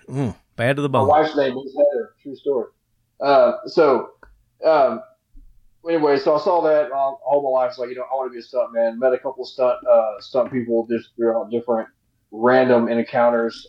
Went to a stunt school, met a few guys, and then moved back to Texas and did some westerns. The first western I did, I fell, hurt my neck. That's where I met my wife. She was a production assistant, and that was basically the beginning and the end of my stunt career when I broke my neck on the first movie that I ever did. Oh, damn. Yeah. But it was a good time. And I've done a few, there it is. I've done a few small, short films and stuff like that along the way. What was the name of the movie? The one that I did? Yeah. It's called, I think it's called Hell's Fury now. It was called Reach for the Sky. But what I was saying is that I'm a huge Western fan. Right, so to be able to be in a Western, that's it right there. That's actually, I'm on the cover. I made the cover of that one. Oh yeah. See me? Yeah, that's see the guy right there. Yeah, that's me. This one? That's my mug right there. See if I can make it bigger. Do you get royalties for that? Well, man, that movie made, I would say, negative money. It was the guy. They had to pay people to go see it, huh? Oh, it was awful, man. It was fun though. But I met my wife on that. But let's just say is my favorite movie of all time is actually a movie called Open Range because I love westerns. So that's, and for someone who, you know, I can watch that movie. Kevin Costner, Robert Duvall. You know, it's just. I've probably seen that. Oh. Yeah. So here's you know what I love about westerns and all gunslinger, all gunfighter action movies. There's at the end of there's the main good guy and the main the bad guy's right hand is the badass fighter. You know, there's always this big fight scene. Right. In this movie, spoiler alert, right? You have Kevin Costner walks up to their guy. I think his name is Rico, and he says, "Hey, are you the man that is right before the big gunfight? Right? It's almost like right before OK Corral. You know, Doc Holliday walking up to somebody. He said, "Are you the man that killed my friend?" He said, "Yeah, I shot your dog too." No action, no words, no trash talking. Kevin Costner just clears the leather, puts that barrel to his head, and pulls the trigger. I'm like, That is how it should be. No run your mouth, and they just throw down. No warning. Yeah. That's the way it should be. Did you shoot my friend? I sure did. All right, you're dead. You know? I don't need any other explanation. That was the end of the conversation. So anyway, Open Range is the one movie that I tend to watch a lot, and of course Boondock Saints, just because it's generational and it's right. Yeah, that's a great movie. Horrible. Everything about it is awful as far as the tactical aspects of it, but it's a good movie. You know what I started watching again? What's that? Justified. That's actually a pretty good series. I haven't watched it in years, and I just started watching it again from episode 1 the other day. I think I'm like on 6 or 7 right now of season 1, but I forgot how good that was. Did you ever watch The Shield? I haven't done that yet. I've heard that's a great series too. That's one of my favorites, just because Michael Chiklis. You know, the thing about that is it actually usually when they wrap a series, they don't wrap it. It's usually awful. They wrap this one, in my opinion, really well. Yeah. That, and then music, man. I hate to admit this in public, but I'm actually a choir nerd. So music is I just love music. Any good music, I'll listen to it. I don't have a genre I listen to, and I listen to. I like variety. I'm variety on my music. I like a little bit of everything. Everything from death metal to James Taylor. You know, it's Barbara Streisand, man. I even listened to it. Yeah, absolutely. Why not? With the Bee Gees, that one she sang with what's his name, the Bee Gee dude. That was good. I can't remember what it is right now. I can hear his voice. Yeah. Barry Gibb. His name right now. Barry, I think it was Barry. Thank you. What? Yeah, that's Barry Gibb. Yeah, that's right. And then you asked something else on that one too. Food, Mexican food, obviously, because I'm Texan. I just like food. We eat a lot of food in our office. We always try to find the best restaurants. I'm glad you brought up food because I don't normally ask people about the food. I'm always thinking about food, I guess. Yeah, every time we go somewhere, we do research. As a matter of fact, we were at the range day. We drove 30 to 45 minutes every day to find food somewhere close to the range day so we could try some new food out. Something new. Did you find anything interesting? Yeah, and I wish as soon as you asked that, I went blank. But we found a restaurant place. It was about 30 miles away, or 30 minutes away. And I can't think of the name of it, but it was actually really good. It was in a really nice town, and I can't think of the name. It was in my life right now. We stayed in, I think it was Anderson, just across the border in South Carolina. Oh, yeah. Were you on the lake? Yeah, we stayed on the lake. I feel like just about all of us stayed on the lake. We should next year all get together and throw a big party. Or October. Going back in October. We fished. Yeah, we'll be there. We fished a lot when we were there. Yeah, so my buddy has a house there, and they've got a boat, and they do all that. And when we come up every year, we stay there with them. That's nice. Makes it convenient and nice. But we I can't remember where we ate, but it was some local restaurant there, and we ordered it for takeout. And they had like seafood, steaks, everything. You get anything you wanted. Really? Yeah, it was really good. Kind of like a mom and pop kind of place, but yeah, it was good. The best. It was primo. All right, next question. Is there or has there been maybe a firearm or piece of kit or just anything that maybe you're a bit ashamed to admit that you own? Taurus Millennium Pro. That's not as bad as some I've heard. Not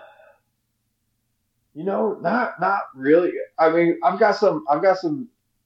So the thing about it is, I really don't want to talk crap about any of the manufacturers. I've got some things that I don't necessarily take out of the bags they're in. Just they're there for emergencies. Yeah. My wife has a little 25. It's pure chrome that stays in the truck. I'm pretty ashamed of that, which because it's pure chrome. That's a toss gun. It's fun to shoot. Yeah, it's a fun little pop gun to shoot. That's probably my wife's 25. That's probably the one I'm most. So for the longest, I was embarrassed or ashamed to admit that I collected GI Joes. Why? That's amazing. You know, I mean, it's just one of those things. You're like. Mixed company, you just don't. Hey, I collect. I don't anymore. I used to. I had like one of the largest GI Joe collections in the United States. From like the 90s or the 70s? The 80s, 90s, the 3 3/4 inch. The good ones. Yeah, I talked about it last episode, so go back, Leadheads, listen to that, and you can talk about. I had a G.I. Joe issue myself, so but obviously I didn't collect them. I blew mine up and did stupid stuff with them. Well, I did that when I was younger, and it was just the fact that there was a whole lot more made than I was ever made aware of. You know, like a 7-foot. Did you know there was a 7-foot aircraft carrier that they made? No. Yes. So when I got older, when I was in my 20s, I discovered this, and I was like, I got to have this stuff. So I made it my mission to have everything that they ever made in multiples. I had 3 aircraft carriers. That's really cool. At one time, yeah. Have you seen the G.I. Joe PSA spoofs? It's been a while, yeah. I highly recommend going looking those up. Like, there's some. It's this is back in the early days of viral videos and memes. Yeah. And stuff. Is this where they used the actual figures and they were doing the? Yes. No. These are the old G.I. Joe cartoon PSAs they used to have. But they've got spoofs on them. They dub over them. Yes. Oh, I haven't seen those. I got to see that. It's worth just be ready for the next couple hours of laughter. Okay, I'm going to do that. It's super inappropriate. That's my favorite. That's a rabbit hole. I'm writing that down. Very cool. All right, so what is your next? It's like, this is on my list right now. As soon as I get the opportunity, I'm going out and I'm buying it. Oh, that one, man, that's a challenge. So it's between right now. I'm more than likely, I've been working with some people. I'm probably going to be getting a 6.5 gas gun, just for, I want to make that my new pig gun. And I'm real big about Grendel or Creedmoor? Creedmoor. Okay. I would like to, and the reason for that is I want to be able to shoot distance with it as well. I like multifunctional, I want to be able, 3-gun with this and go shoot pigs. I want to go PRS match and then go shoot pigs. So that's where I'm kind of trying to go after. So I'm thinking that'll be it. Also, frankly, Ann Lee got one. I got to shoot it. I'm like, crap, now I need one too. So I'm thinking a 6.5 gas gun will probably be my next purchase. Okay. Yeah.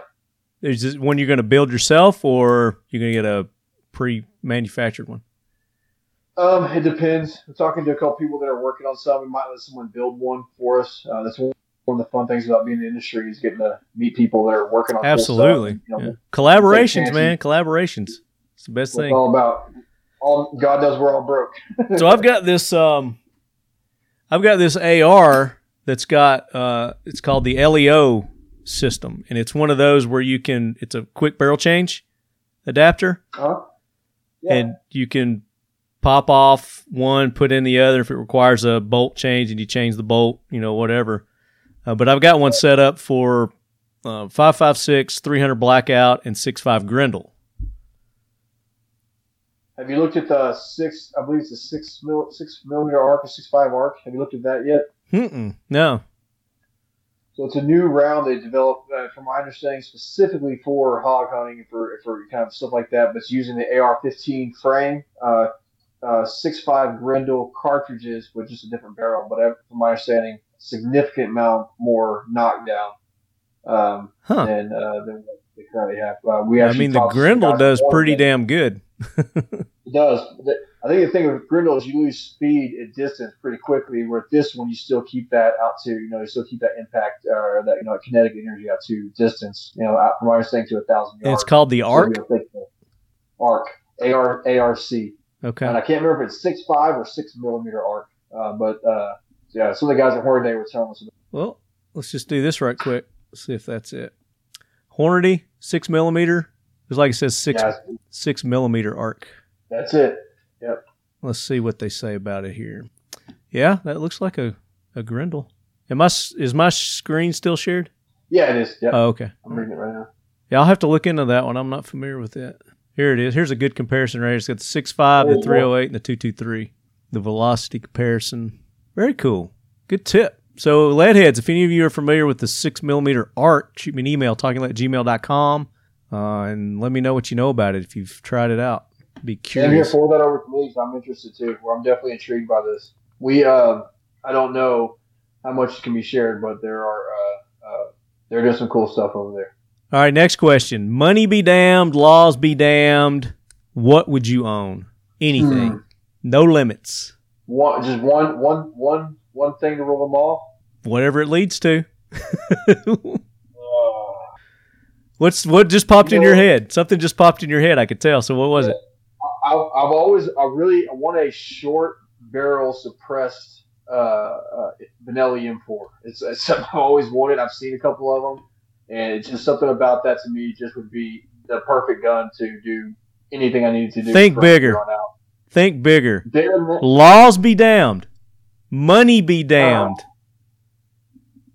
Sky's the limit. You could own anything, and you're going to buy a Benelli? Come on. You could go out and buy one of those today, dude.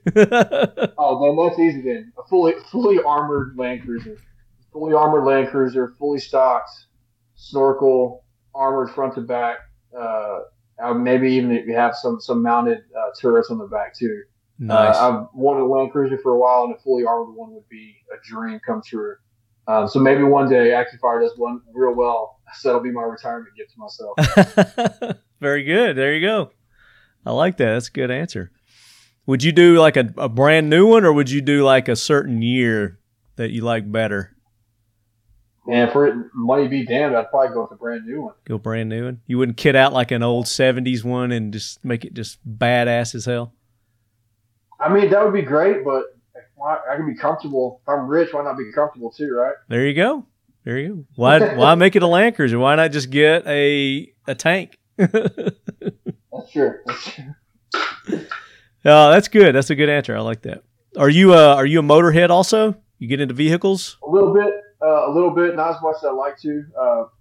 Everybody on my team are actually really big 4Runner guys. We got a couple of Gen 4 and Gen 3 guys, and they're deep in that industry. I had an 88 K5 Blazer I just sold, so I've always had. Yeah, I miss it a lot. I put a 383 stroker motor into it, and that was going to be my baby, but Accufire became my baby and got rid of that. Yeah. And I'd like to own a late 60s, actually either a late 60s Bronco, maybe early 70s International. Again, I had an International Scout 2 for a while. I love that. Sweet. I love those old, they're tanks. Man. My dad had one of those growing up. Scout? Yeah, old International Scout. I think it was like it had to have been 70 something. I don't know. Yeah.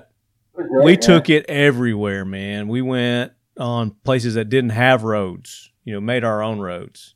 And yeah, I mean, you're talking ruts that were, taller than I was at the time, 3 feet or bigger. And we're just going through it and handling it no problem.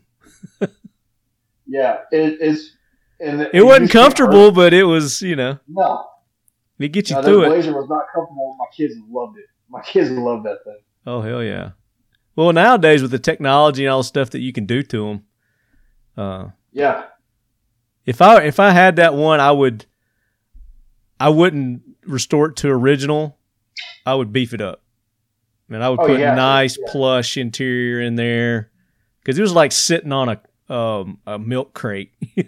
It was. Yeah, exactly. It was ridiculous. Yeah, just got to modernize it a little bit. Yeah, absolutely. All right, last question. All right. If you could spend the day at the range with anyone, any group of people, fictional, dead, still alive, who would it be?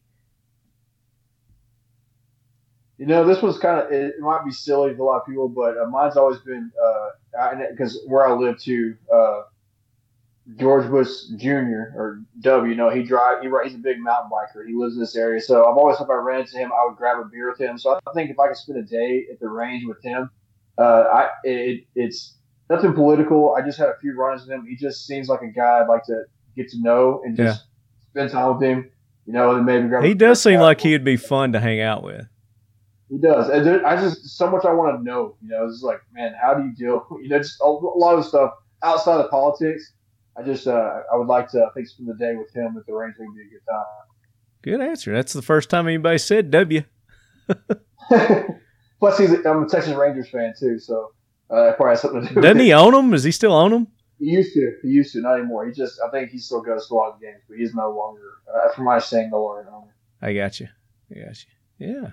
I hadn't heard from him in a while. I wonder what he's up to. No, he's an artist now. I think he's just kind of enjoying being an artist. Kind of like Hitler. Did you know Hitler was an artist? I feel like have you watched Apocalypse 45 yet? Apocalypse 45. It's about the Pacific War in World War II. It's really good. Yeah, I highly recommend it. I just watched it recently. I can't see it blurry. That's not it. I don't know. I'll look it up. But what is it about again? So it's basically about the Pacific War, and it was basically to show that no matter what we did in that war, the Japanese would not surrender, right? And they would have fought, and and there's just a lot of really good footage from the Pacific conflict. Okay, which is I like really docuseries and things like that. Yeah, historical stuff. That'd be a good one. Yeah. I was gonna say something. Oh, I was gonna say. So I learned that through watching Justified. The last episode that I watched, the villain guy he collected Adolf Hitler art. Really? Yeah. That's funny. So I assume it's correct. I took you down a rabbit hole. I figured you went down a rabbit hole of research on that after that one. No, I didn't at all. I just watched Justified and just took their word for it that he did. But the dude was collecting it to burn it. Oh, okay. So he wasn't like a huge fan. He actually was the opposite. He hated it and he wanted to get rid of all the stuff that Hitler did. So anyway, so there you go, man. Brandon, you did it. You made it through the Talking Lead podcast. Made it through the new guy questions, but we've got one more for you. And I promised you that we would do this. We want to bust a myth. Now it's time for the Talking Lead Fact to fight the myths. So you've got a fact to fight the myth that deals with optics, thermals, night vision. So let's bust this myth and educate the uneducated. I was thinking about this earlier. So I think the one thing, and this is specifically related to infrared scopes. So one of the things that we have heard, and we've heard people say, is that a good infrared scope will work at night on a full moon at any distance without a infrared light, and that is not correct. A lot of people say there's enough infrared light coming off of the sun from the moon that you can be able to see at night, and that is absolutely not correct. If you can see at night without infrared, that means you're using the tube or the white phosphorus style night vision, and those you can see without infrared light. Now, using an infrared light helps with that. It's like a spotlight, right? But you can see with tube night vision, but you can't use that during the day, right? So that's the biggest, I think, misconception, is that infrared and night vision are the same thing, and could not be further from the opposite. Now, infrared does help night vision, is why sometimes I think that gets confused, is because infrared does increase that, but night vision can work without infrared, and infrared cannot work without infrared. So if that makes sense. Yep, absolutely. Right. So that is a great little nugget, educating the uneducated here on Talking Lead, for us to wrap this up with. So, Brandon, one more time, give everybody the location where they can go check out Accufire, follow you guys on the social medias, all that good stuff. If you've got events coming up that you're going to be at, maybe they can attend and meet you in person. Absolutely. So, the thing else will come out. We have OTOA, Ohio Tactical Officer Association, the NTOA, and then all the Texas Trophy Hunter shows. We'll be at all of those. And then obviously back at the Iraq Veteran 888 event in October. But anywhere you look, Instagram, YouTube, Facebook, Accufire Tech, you can find us. You can reach out to me directly on Instagram. It's Outdoor Tech Geek. If you have any questions, feel free to email us directly, info@accufiretech.com. But that is us. Anywhere you see that logo, the Accufire logo right there, that is us. And feel free to reach out. If you call us, our number's on there. If someone does not answer that number, if someone's not at the office, that number goes right to my cell phone. So feel free to give us a call, and we'll take care of you if you have any questions about anything. Very cool. And here's their Facebook. Follow them on Facebook. If you're watching on the YouTube channel, here's their Instagrams. I'm clicking on it right now. Yeah, look at it. See that lever action? Is that not beautiful? Oh, look at that. Oh, yeah. Whose is that? Wolf Prairie. We met them at Range Day, too. I like that. Isn't that gorgeous? That's a takedown. Who makes that? There are a lot of people that they source that, but that Wolf Prairie, those guys I've reached out to them. They were at the Range Day. Okay. I don't think I met them. They specialize. They're sharp guys. So we're really excited about doing some collabs with them to see what we can do, because I love that setup. Yeah, that thermal on there is sexy. I like that. It's something about that, old meets new. Old school with new tech. It kind of looks like something out of Star Wars, where they took the old World War II guns and made them look futuristic. Yeah. That's kind of cool. The Mando's new weapon. Yeah. Yeah, there you go. Mando's new rifle. I like that. And then you got a YouTube channel also, and you've got some videos. Sorry. Well, we're releasing new videos every week too. So okay. And we've actually got reviews coming out from Iraq Veteran 888, Mr. Guns and Gear, and also from Top Shot Dustin. Okay, cool. Top Shot Dustin. Yeah, he's been on the show before. Yeah, he seems like a great guy. And also, 4MR Ranch did one that's a 36-minute review that is it's very detailed review of the thermal, and gives you all kinds of images and pictures and all that good stuff as well. Who say that name? Who did it? 4MR Ranch. It's not on our channel; it's on his channel. Okay. But it's really good. Did he do the Incendus? He did the Incendus, and he put a lot of work into that review, and I'm really thankful for it. Nice. Did he do Did he do a video attachment to it where he could record? He did. He also did some stuff through the lens itself. So he used, I believe, a Tacticam, so you can see what it looks like. He got some good kill footage. Went through the menu functions. He actually did a better job than we did, so I'm a little jealous. Yeah, I'm curious as to what he used, because I'm going to want to hook some kind of camera or something up to mine so I can record too. Yeah, we've been using 3D night vision. It's a pretty good one, but I'll get you linked up with that. Okay, very cool. So there you go, lead heads. Check out Accufire. Definitely go buy their products. You can do that through, I guess you guys are at dealers. Let's see a dealer locator here. Yeah, that's what we actually prefer that. If you've got a local dealer, reach out to us and have that dealer reach out to us. We'll make sure that dealer takes care of you in your first order. We're really big about, we want to build relationships with the dealers. That's going to be the best way for us to build regional relationships as well too. So, please do make introductions to your favorite dealer or someone you think should be carrying our stuff. And can they buy through you direct? Absolutely. Yep. You can buy directly from our website. Okay. So there you go, lead heads. And we don't have a code set up with them yet, but maybe in the future we can get a Leadhead discount code set up with you guys. We can get that set up as soon as we get off the phone. Okay. We'll definitely do that. But in the meantime, Leadheads, make sure you go and support all those companies that are making this show possible each and every week, sometimes more often. Let me switch my camera back here to the screen. We've got Factory 47. We were talking about our AK Corner. They make all of our AK Corner t-shirts, hoodies, and even the tumblers, which I don't have. I'm usually drinking from my AK Corner tumbler. This is our normal Talking Leady. We call these Leadies, Brandon. I see what you did there. It's not for a snowflake. It's keep your drinks seconds colder than one of those Yetis. It's the Talking Leady.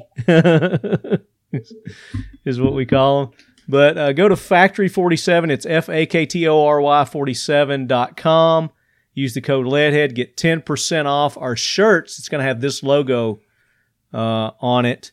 And then on the back, he's got all the AK factory like symbols and stuff on the back. It's really cool. It's 2-sided print on the hoodies, T-shirts, and our mugs. And we even have women's shirts there too. Factory47.com. 1776 United, which I'm wearing one of their shirts right now. Hashtag guns allowed. Move my microphone. You can get cool shirts. I got a bunch of their patches. I really like those guys. Yeah, very, very patriotic company. 1776 United, they make our patches, the Leadhead Brigade patches. So you can go there and get those. And then, of course, they make our classic Talking Lead logo T-shirts. And they even have the Leadhead Brigade logo T-shirts at 1776united.com and use the code TalkingLead. And it's all lowercase. You're going to get 20% off there at 1776 United. And then Nemo Arms, one of our newest sponsors to the Talking Lead podcast. Nemo Arms makes very high-end rifles, shotguns, pistols. They're doing suppressors at Nemo Arms. And you can use the code TL10, and you're going to get 10% off any of your purchase from Nemo Arms. That includes their firearms, which is pretty cool, unheard of in today's time. But their shotguns, if you've not checked them out, Brandon, go check them out. Nemo Arms, heirloom quality shotguns there, man. Very nice, beautifully done, engraved shotguns that they've got. That's actually what I was pulling up as you were talking. Yeah, there you go. Yeah, Nemo Arms. Check them out. They sent the boat carrier group for the 7.62 that I built. So I'm excited to try that out. I still haven't had an opportunity to take it out. We had the trip to Georgia. It's been raining here, this, that, the other. We had the holiday this weekend, so I haven't had an opportunity to take it out yet, but I am going to. I like what they have here. Right? They got some 300 Win Mags on here. I think it would be really good for some fun. They are the first AR company to bring out the 300 Win Mag in an AR platform. I kind of wish I wouldn't have found this. Well, I can introduce you. Can I change my answer earlier to what gun I'd like to buy next? There you go. Yeah, absolutely. Nemo Arms. They're beautiful, man. They are absolutely beautiful. And then, of course, Seal1, seal1.net for all your gun cleaning, lubrication, protecting needs. Go to seal1.net and use the code LEADHEAD for 25% off. And go to their social medias on all of our sponsors' social medias. Follow them, let them know how much you appreciate them sponsoring the show, making it possible. Mission First Tactical, missionfirsttactical.com.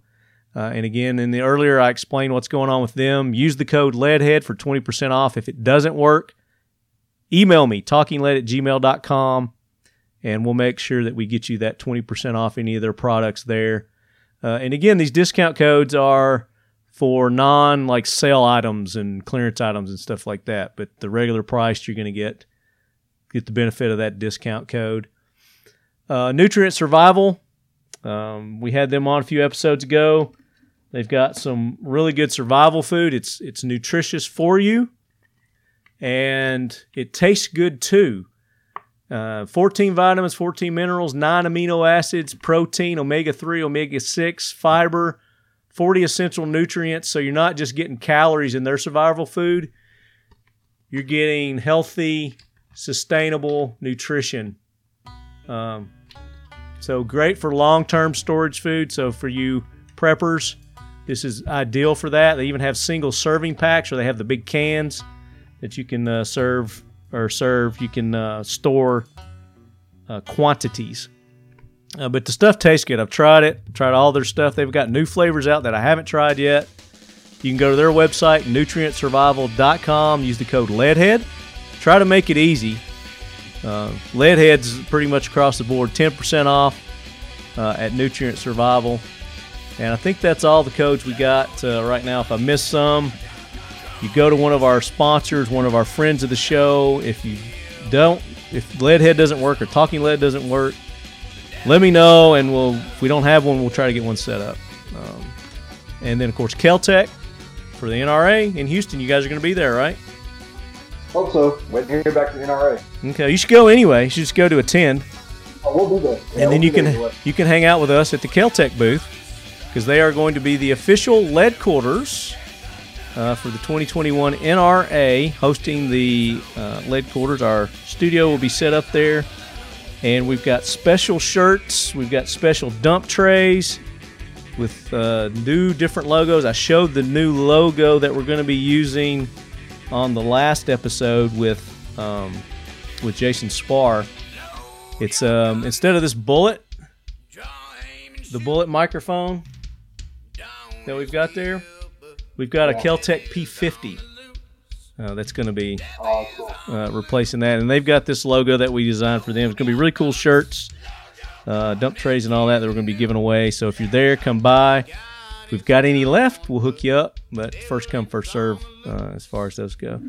But if you come, let me know, and I'll pull you one back, Brandon. Sounds good, man. Pull you back a shirt. No, it's not. All right, lead heads. That does it for another episode of the Talking Lead Podcast. Until the next episode, as always, keep your loved ones close. Your firearm closer, your optic always sighted in. And use that thermal from Accufire. Thanks, Lefty.